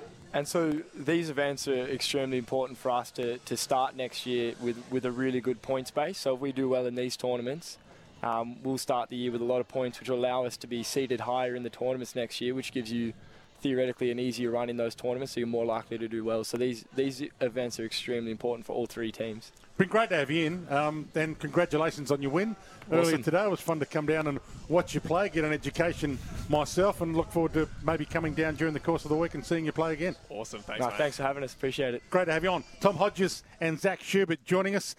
Team Australia athletes down here at the beach volleyball. If you want to come down, it's not only on today and across this weekend, but next week as well, and then the following weekend. So it is here for another week and a half, the Volleyball World Beach Pro Tour, or Beach Volley Fest, however you want to call it, down here at Torquay. And it's great to be broadcasting live from down here. Still plenty to come. Archie Thompson's going to join me after the 2 o'clock news. We'll talk a little bit of soccer. We'll talk some more beach volleyball as well. And we'll take a few of your calls. So if you want to jump on the line, feel free, or send through a text. 0433 98 11 16 is the Tempur 40 Winks text machine number, TEMPUR. Tempur mattresses and pillows like no other. Make sure you check out the Tempur range online. Back straight after the news with Archie Thompson.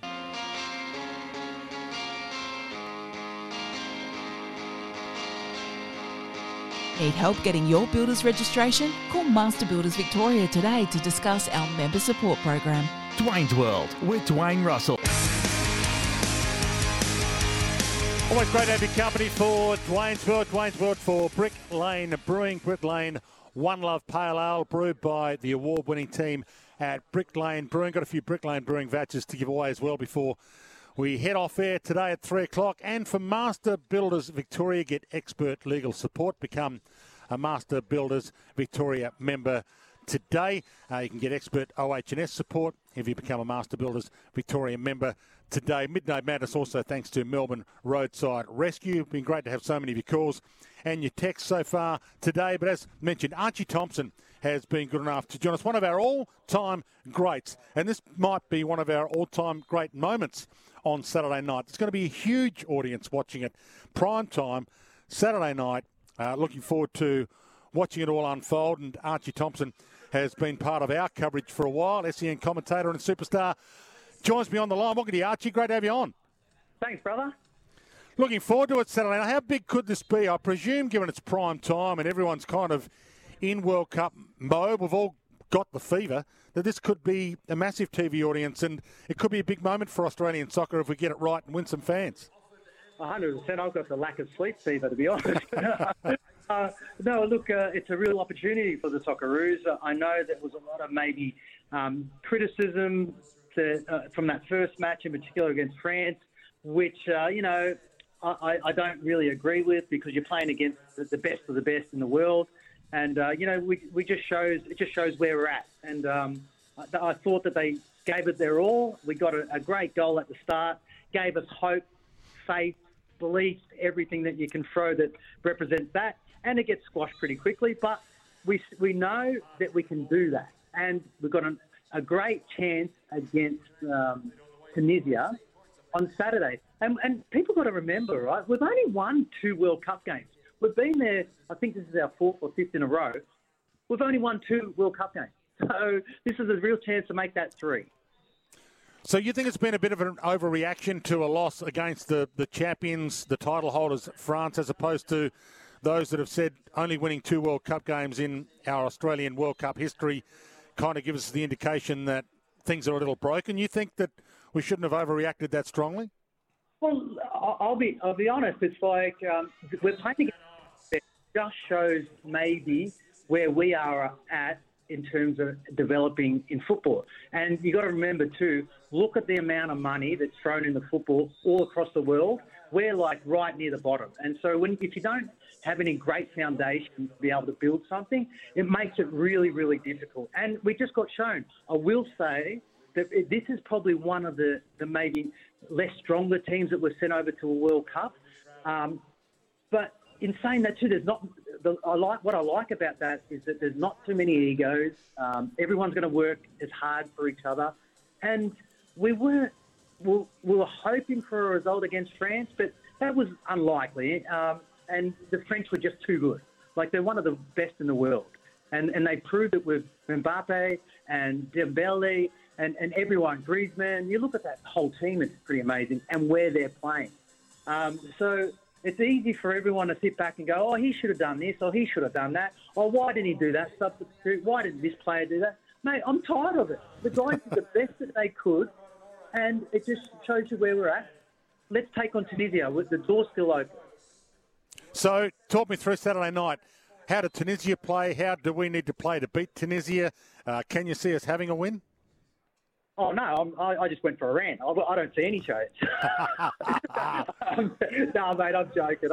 Look, when people ask me that question, I always say that answer just to see what the reaction is. But I actually believe that we've got a good chance.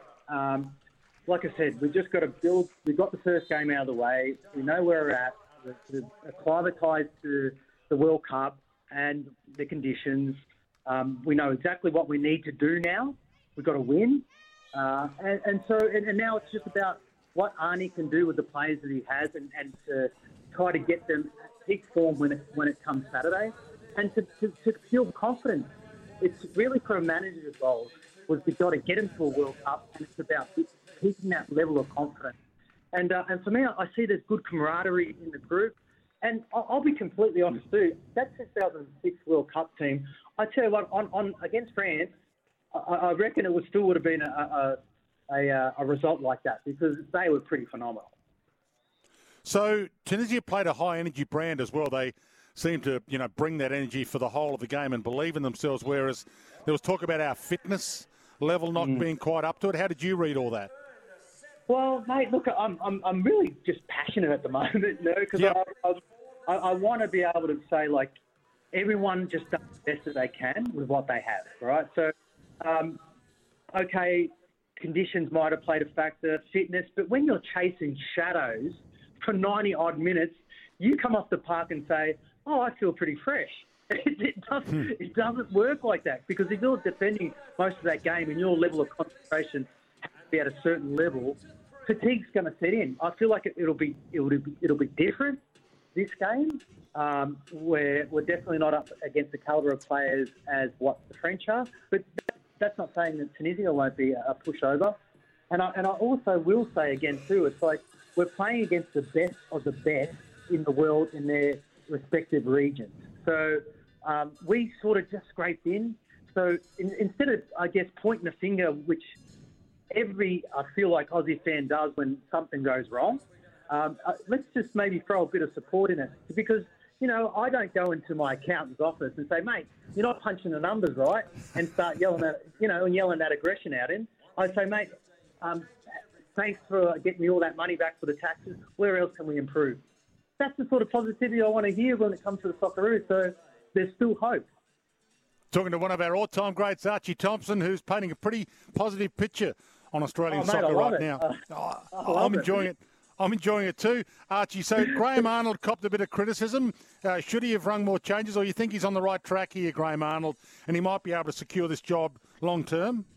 Oh, well, look, I don't know what Graham Arnold's plans are after the World Cup. But when you look in and you see him still just trying to have that confidence in his team, it's great because that's what they need. It would have been tough. As much as, the fans in Australia were hurting, the players are hurting just as much because they're feeling like they've let themselves down, the team down, the country, and their families, which they go and play for.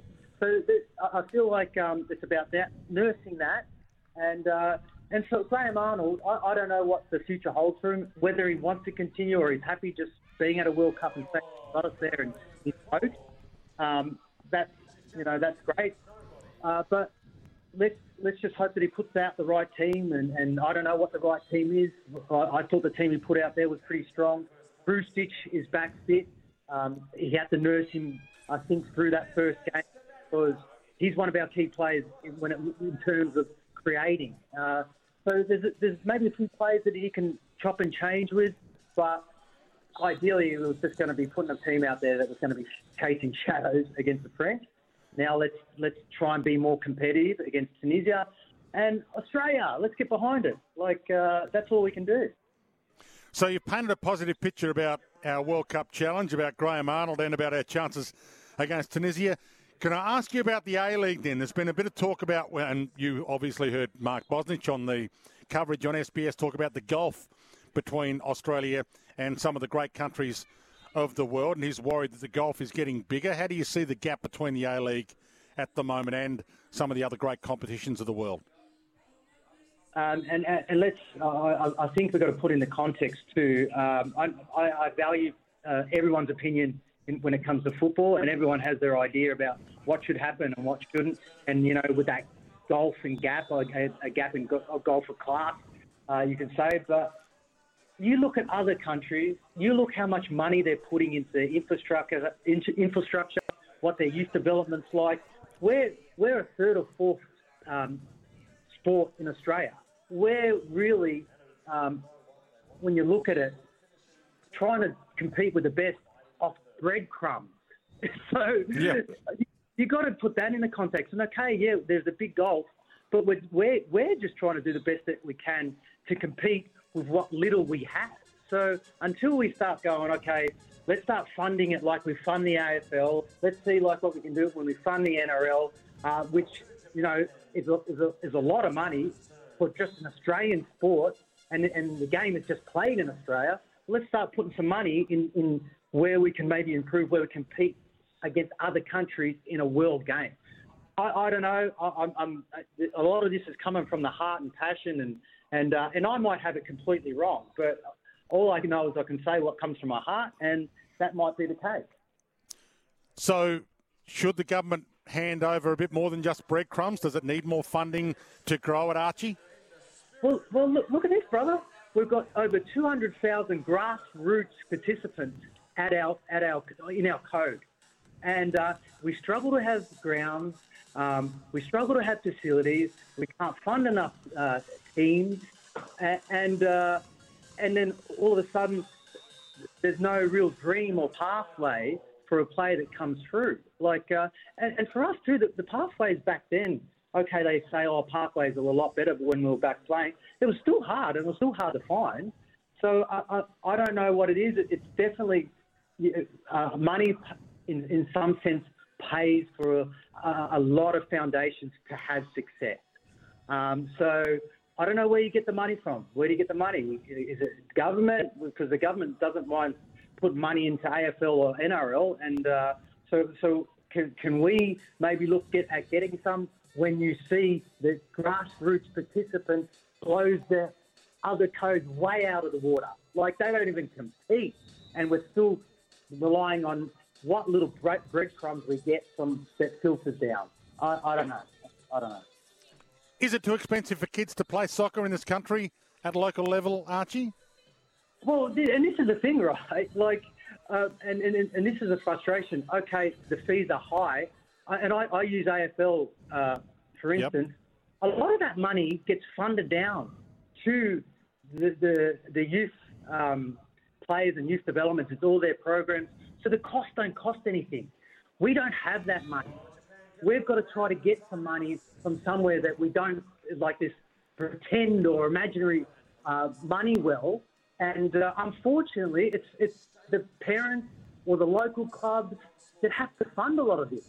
We don't get the big broadcast deals. We don't get all this. And unfortunately, when they say, oh, okay, fees are high, well, how else are you going to play? We don't have that luxury, unfortunately. And I know that maybe in past, some of those fees might have been paying for maybe senior teams in some NPL clubs. I believe that was the way that it used to run. I don't think it's like that now. And I think James Johnson of Football Australia is trying to minimise a lot of those fees where it's great, because we want people to play. But the thing is, you've still got 200,000 people wanting to play our sport. And you know what I mean? So where do we start? Is it the government or someone start going, okay, well, let's start investing in one of the most played sports at grassroots level? It seems pretty good. Great to have you on, Archie. One quick one before you go. Who's your favourite to win the World Cup? Can you rank your top four in order? Have you got a top 4 or 5 for us? It's a tough question off the top, but what's your rankings? Well, mate, I've fired a few great answers. I'm telling you now. Have you what? I know. I don't even know what I said. It was almost one of those. What's that movie I'm thinking of? Old School, when he gets up in debates and forgets everything he said. But I love France. I think they were unbelievable. I love Brazil. They were phenomenal against a very good Serbian team. Man, there are some good teams. I don't know, but I love Brazil. Always have. Archie, there's a bit of reaction on the text machine. We're about to take some calls. Thanks for your time. Always great to have one of the all-time greats. I love setting the fire, you know what I mean? You've lit more than one. There's wildfires everywhere off the back of it, and I look forward to hearing you more on the SEN coverage and on this program. We'll talk soon. Thanks, brother. Cheers, mate. SEN star commentator Archie Thompson. And your calls next, 1300 736 736 on the open line, brought to us by Werribee Kia.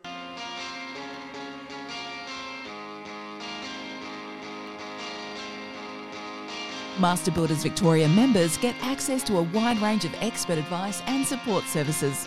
Dwayne's World with Dwayne Russell. Always great to have your company on Dwayne's World. Always great to have stars like Archie Thompson on the program. And your calls, Chris in Bannockburn, as we head back to a couple of calls, 1300 736 736. Chris, your thoughts on what Archie had to say? Yes, Tasmanian soccer fees for juniors, $200 per season, plus for each team uniform. I think I can hear a response. Sorry, how much was it a season, did you say? $200 a season. So that's not too bad, is it? You obviously got to pay for boots and uniform as well, but in comparison to other sports, it's okay. Oh, fantastic for those people. Yeah, I'm just surprised how much it is and why the difference is. But, yeah, have a good day. Thanks. All right, good on you, Chris. Blackie and Doreen's also on the line. We'll come to you shortly, Blackie, but Taylor Henderson's been good enough to... In fact, Blackie, before Taylor Henderson wanders past. Welcome to you, Blackie. Hello, Dwayne. How are you? I love Archie's passion, but it's what frustrates me about the soccer community, and that they'll keep bringing up rugby league and Aussie rules and other sports.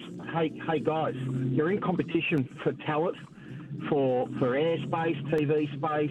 They've just got to get on with it, Dwayne, and it gets back to the juniors, and it's exorbitant prices compared to other junior sports because they've gone down this program the last 15 years or so in employing more professional coaches at that junior level. Well, that's obviously not working because the talent looks like it's a lot worse than it was before they do that. They've just got to get their head around that.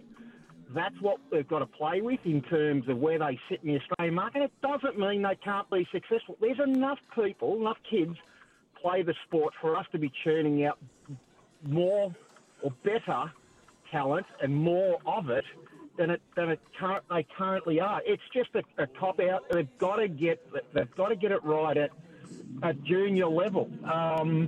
So obviously, a question should be asked. They set this MPO competition up. What are those clubs doing? What are they actually doing? They're employing coaches to what? Churn out kids that can run all day but can't actually stop the ball when it's passed to them? Blackie, the passionate texters are coming through. You're obviously passionate about it and one of our regulars, so it's great to have you on. But, yeah, Archie Thompson certainly has fired a few people up. Come back to your calls, and I'll read a heap of your texts out. Keep your texts coming through, 0433 98 11 16. We're live here at the Beach Volley Fest down in Torquay, the Volleyball World Beach Pro Tour. Taylor Henderson, who's been singing the national anthem at Australian footy finals at the MCG, has been, I think, sang at the closing ceremony in Birmingham with Ozzy Osbourne. He's been good enough to wander past on the way to or from his sound check. Taylor, great to have you on. Thanks for having me, mate. Thank you so much. What an introduction. Far out. Very nice. This is unreal here, isn't it? Look at this. This is unbelievable. I can't believe this is set up in, my backyard. This is crazy. It's unbelievable. You are a great local musician. You did do the closing ceremony. Did you? It was so you and who? Vanessa Amorosi? And Vanessa Amorosi. We had Baker Boy there as well. And I was very fortunate to have, a chance to go over to Birmingham. I got to fly over and perform on the world stage. And it was just unbelievable. I got to see a few of the events. I got to watch the volleyball as well. I got to watch the men's final. It was just unbelievable. The most surreal experience to go over there, just to think I've just been playing guitar since I was a kid. And then it brought me across the world to just have a guitar and sing to all these people. It's just been unbelievable. It's been amazing. Will you be part of the opening or closing or both when the Commonwealth Games come to Geelong and regional Victoria? Yeah, that's a good question. I mean, fingers crossed. Usually that's kind of how it happens. If you've been part of the closing ceremony for, the last one, if it's coming to your country, then usually the people who are performing there do perform the next one. But, I mean, it's 4 years away, so yeah. I don't know.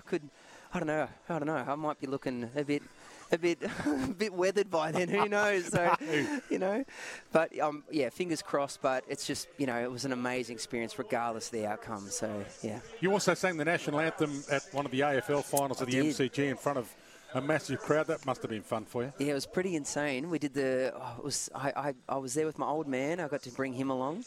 I went with a few mates as well, and just to see the game from that box, I'm sitting with all the most incredible people, and then I'm on in the middle of the oval singing the Australian national anthem. It's just the most amazing experience. I mean, when you've got 90,000+ people looking at you, it gets a little bit nerve-wracking, but but it was a hell of an experience, and it was just so much fun.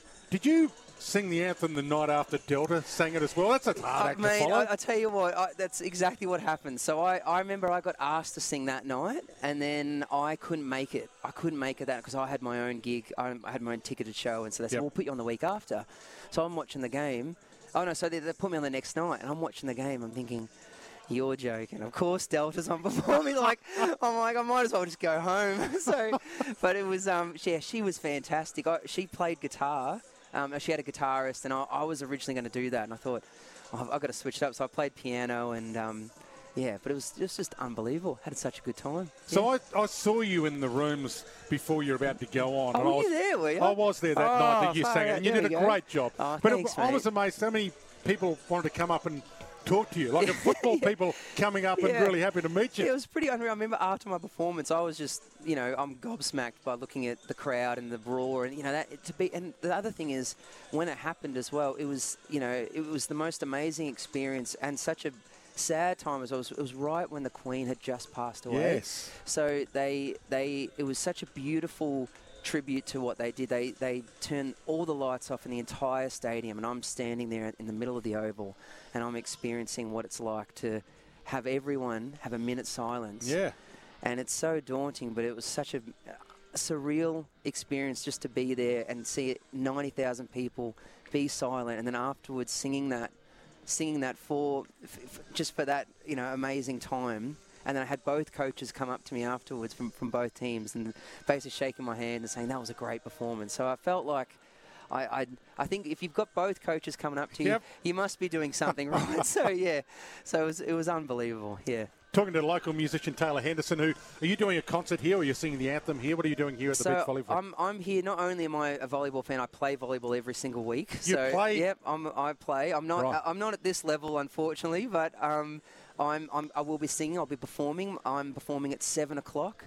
And I'll be here from 7 till 10 p.m. Tonight or tomorrow night? Tonight. I'll also be here Saturday next week as well, be performing. My old man's actually performing. Oh, nice. He's performing here today from 4 till 6 p.m. So he's opening for you. My old man's opening for me.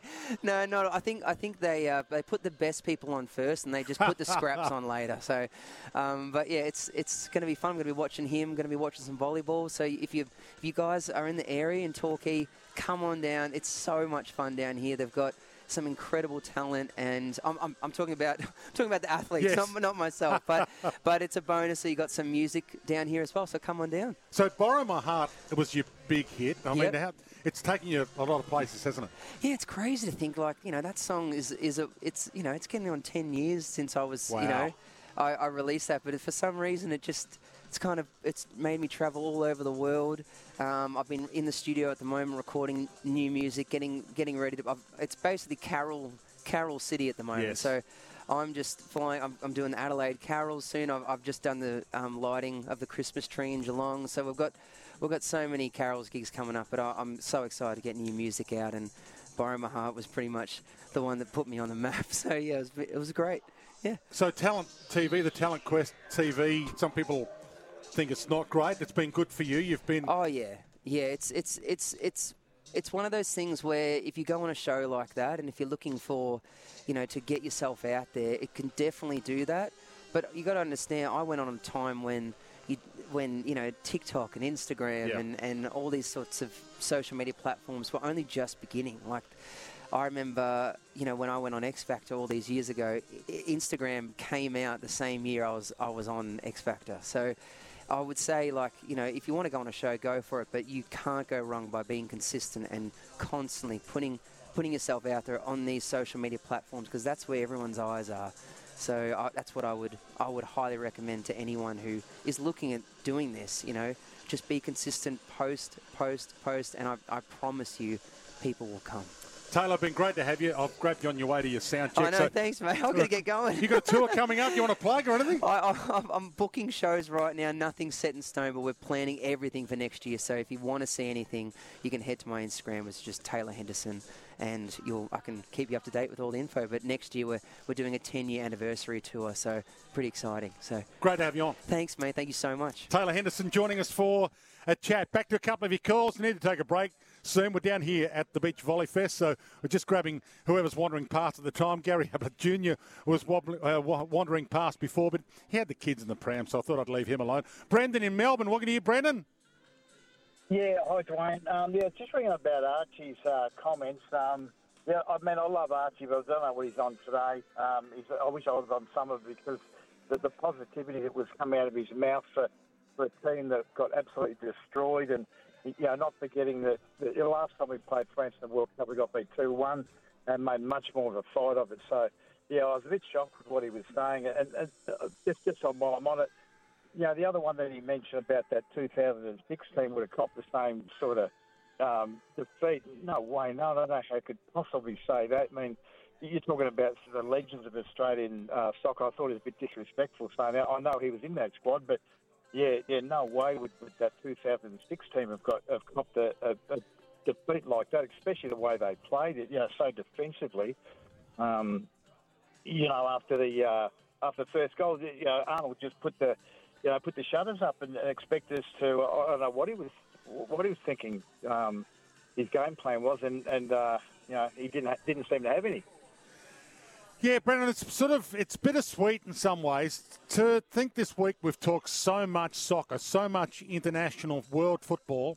It's been great to be doing it. It's been great to be a facilitator for it. Now, would I like to know more about soccer in Australia? Absolutely. But it's been great to have so many fans call through, so many fans text through, so many greats like John Aloisi, who's been such a giving person to this show over the course of the last couple of years, and for Archie Thompson, who's been good. So maybe more people talking about it.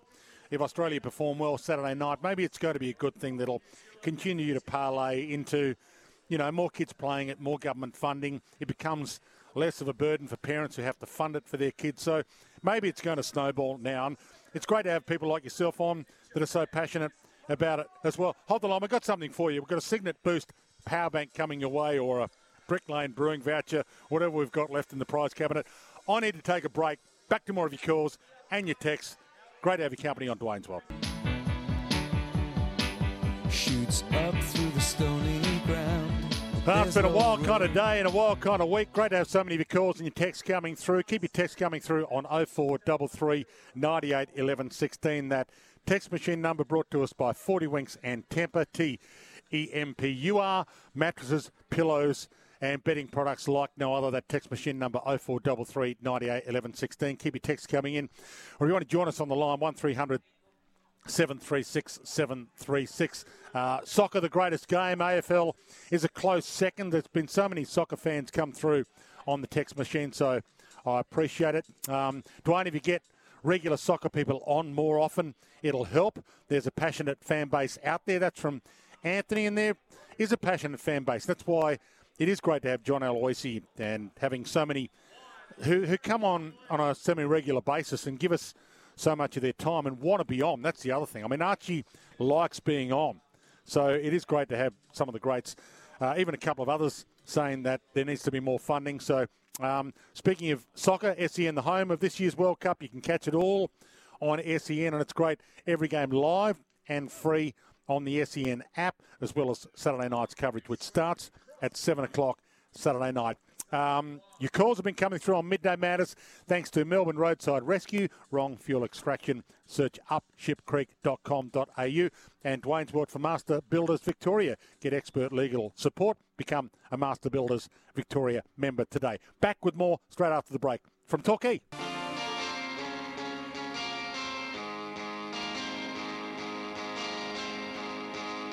Master Builders Victoria members get access to a wide range of expert advice and support services.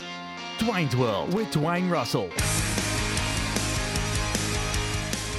Been fantastic to have so many of your calls and your texts come through. We've been broadcasting live from the Beach Volley Fest in Torquay, Volleyball World Beach Pro Tour here in Torquay, not just across this weekend and next week, but the weekend after as well. In fact, Volleyball Australia President Craig Carrick has been good enough to join me to tell me exactly when you should be coming down here. Welcome to you, Craig. Great to have you on. Oh, fantastic. If this is Wayne's World, I want a bit of it. Looking out over this magnificent beach volleyball venue at Torquay Beach. What a life. So it is a good site. So you had a choice of sites, I understand. You might have scoped lawn and had a look at Anglesea. Why did you settle here?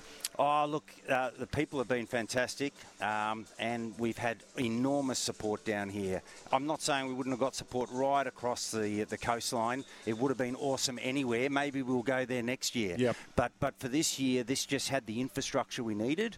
And, you know, then we had a bit of rain and a bit of weather pattern the last couple of weeks. So we're kind of thankful we're not on the sand right now. We're kind of on a park, and we've been able to navigate around the mud pits that we had earlier in the week. But now it's all glorious sunshine, fantastic sand and great athletes. Did you consider Elwood or Brighton or somewhere in Melbourne as well? I mean, at least Torquay is a little easier to get to than maybe Lorne would have been. Yeah, that was a factor, just in terms of distance for Melbourne for this. But, look, we looked at Melbourne, but we need the sport to get out and get about. And the Victorian government have been very good supporters of ours. And they thought, well, why can't we take this to regional locations? Yep. Because they've got great beaches too. They have. In fact, you could have set one up down at Bells just for the the beauty shots of it. You decided not to do that? Not this year, but our plan is to be back for the next 3 years. That's what we want. We haven't. That's not the official word. The official word is we're here this year. But if we get our way, we'll be back for the next 2 years. And if there's an inside scoop, that's where it is. And we'd love to be able to add those elements to it, and maybe then even have second courts instead of right here on this beach. We could have another court at another beach at another location for a pool of competitors that would go and stay there for a week and then come here and play their finals back on the centre court. That'd be massive. So when is the best time to come and have a look? You're going to tell me every day, but it's on for another week and a bit. Day. Well, look, the Australians are about to start playing. We've got 3 men's teams, 3 women's teams in the round of 16. That suggests we're going to have teams getting through to the weekend, which will be fantastic.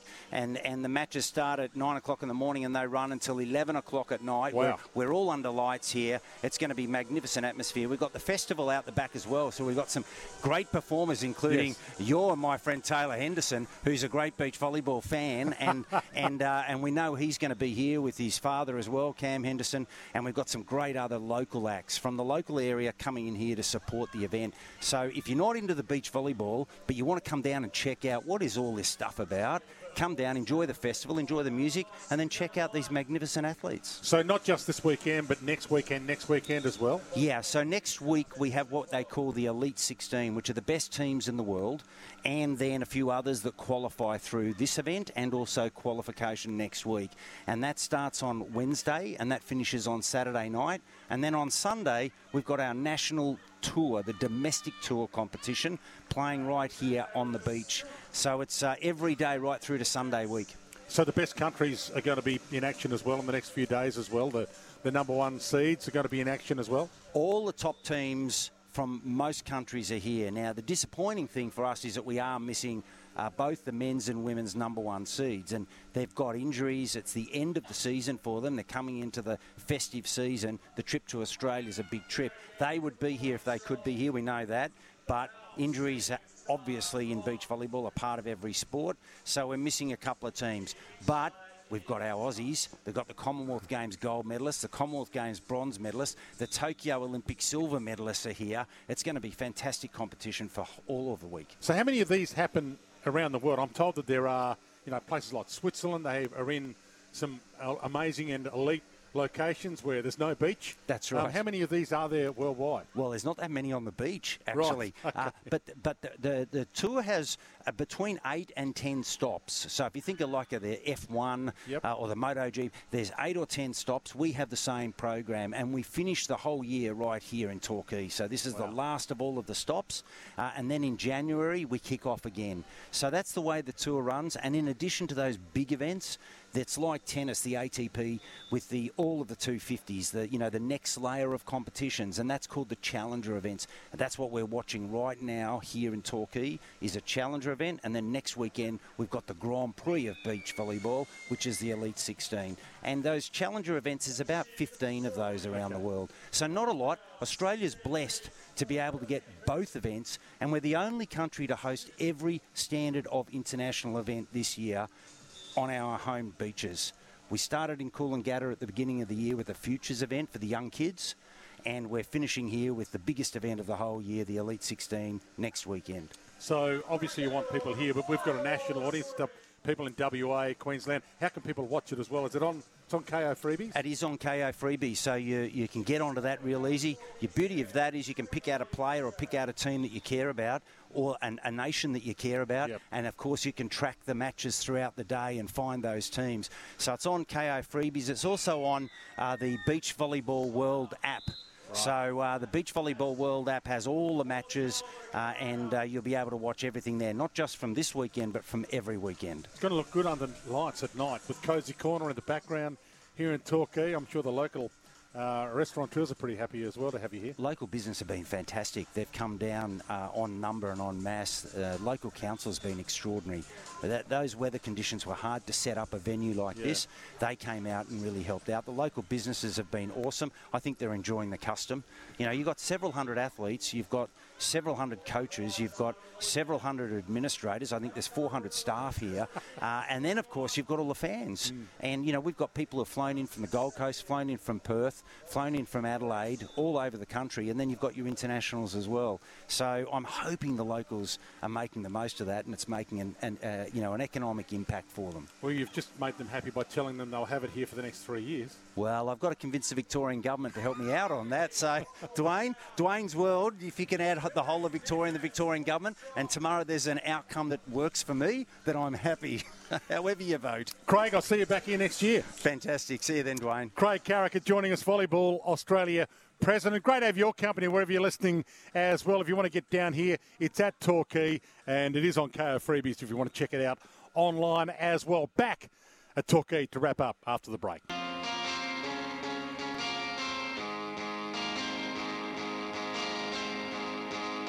Master Builders Victoria members get access to a wide range of expert advice and support services. Dwayne's World with Dwayne Russell. Been great to have your company today. We've been live from Torquay, which has been a lot of fun down here for the Beach Volley Fest, the Volleyball World Beach Pro Tour. Still plenty to come on SEN. Andy and Gazy, I think Josh Jenkins is joining them as well, so he'll be part of the coverage coming your way this afternoon. Martin Guptill, I think, who signed with the Renegades, is also going to have a chat to them. So looking forward to Andy and Gazy coming away after I clock off. It's all there on the podcast. If you want to have a listen back to any of the interviews and chats that we had today, Archie Thompson, Taylor Henderson, Dane Zorko. There has been a lot of talk about 5 interchange next year, whether the AFL brings in a 5 interchange rule as opposed to 4 and a sub. Here's what Dane Zorko had to say about that possibility and what it might be used for on the program earlier today. It's all there on the podcast. Yeah, well, I was probably heading down that path, to be honest, with I think with an extra ruckman or an extra tall. I mean, talls are so valuable in our game. If you had an injury to one of them, you know, clearly it'd be nice to have an extra tall on the bench. But in saying that, you make a really good point about a Scott Pendlebury and guys like myself who are getting on a little bit older. We don't have to be out on the ground for as long. We can have larger periods on the bench and potentially extend our career. I mean, we've experienced so much in the game and got a lot of knowledge. I guess that is an opportunity for older guys to stay on list a little bit longer and help with that development of younger kids and those younger playing groups that are coming through. Dane Zorko, Brisbane Lions captain, on what might be the possibilities with a 5 interchange system if it comes in next year. Another big plug for Werribee Kia. Great team at Werribee Kia. If you're in the market for a new or used car, drop down and say hello to the team. I was down there earlier this week and they've got a heap of new and used car stock. So if you are in the market for a new or used car, drop down and say hello to David or Janan or Aid or Jim, the whole team. They'd love to see you down at Werribee Kia. They were named Kia Dealer of the Year and they're a great team down there. So they make buying cars easy. Thanks to all of you who took the time to dial the number or send through a text today. Been an absolute pleasure to have your company and so many texts and calls come through. Thanks again to the team from this week, Mitch and A-Rod and Zoe and John today and Michael, who's been on the button. So thanks again to the crew to be able to put this show together. But stick around. Andy, Gazy, looking forward to your company straight after the news.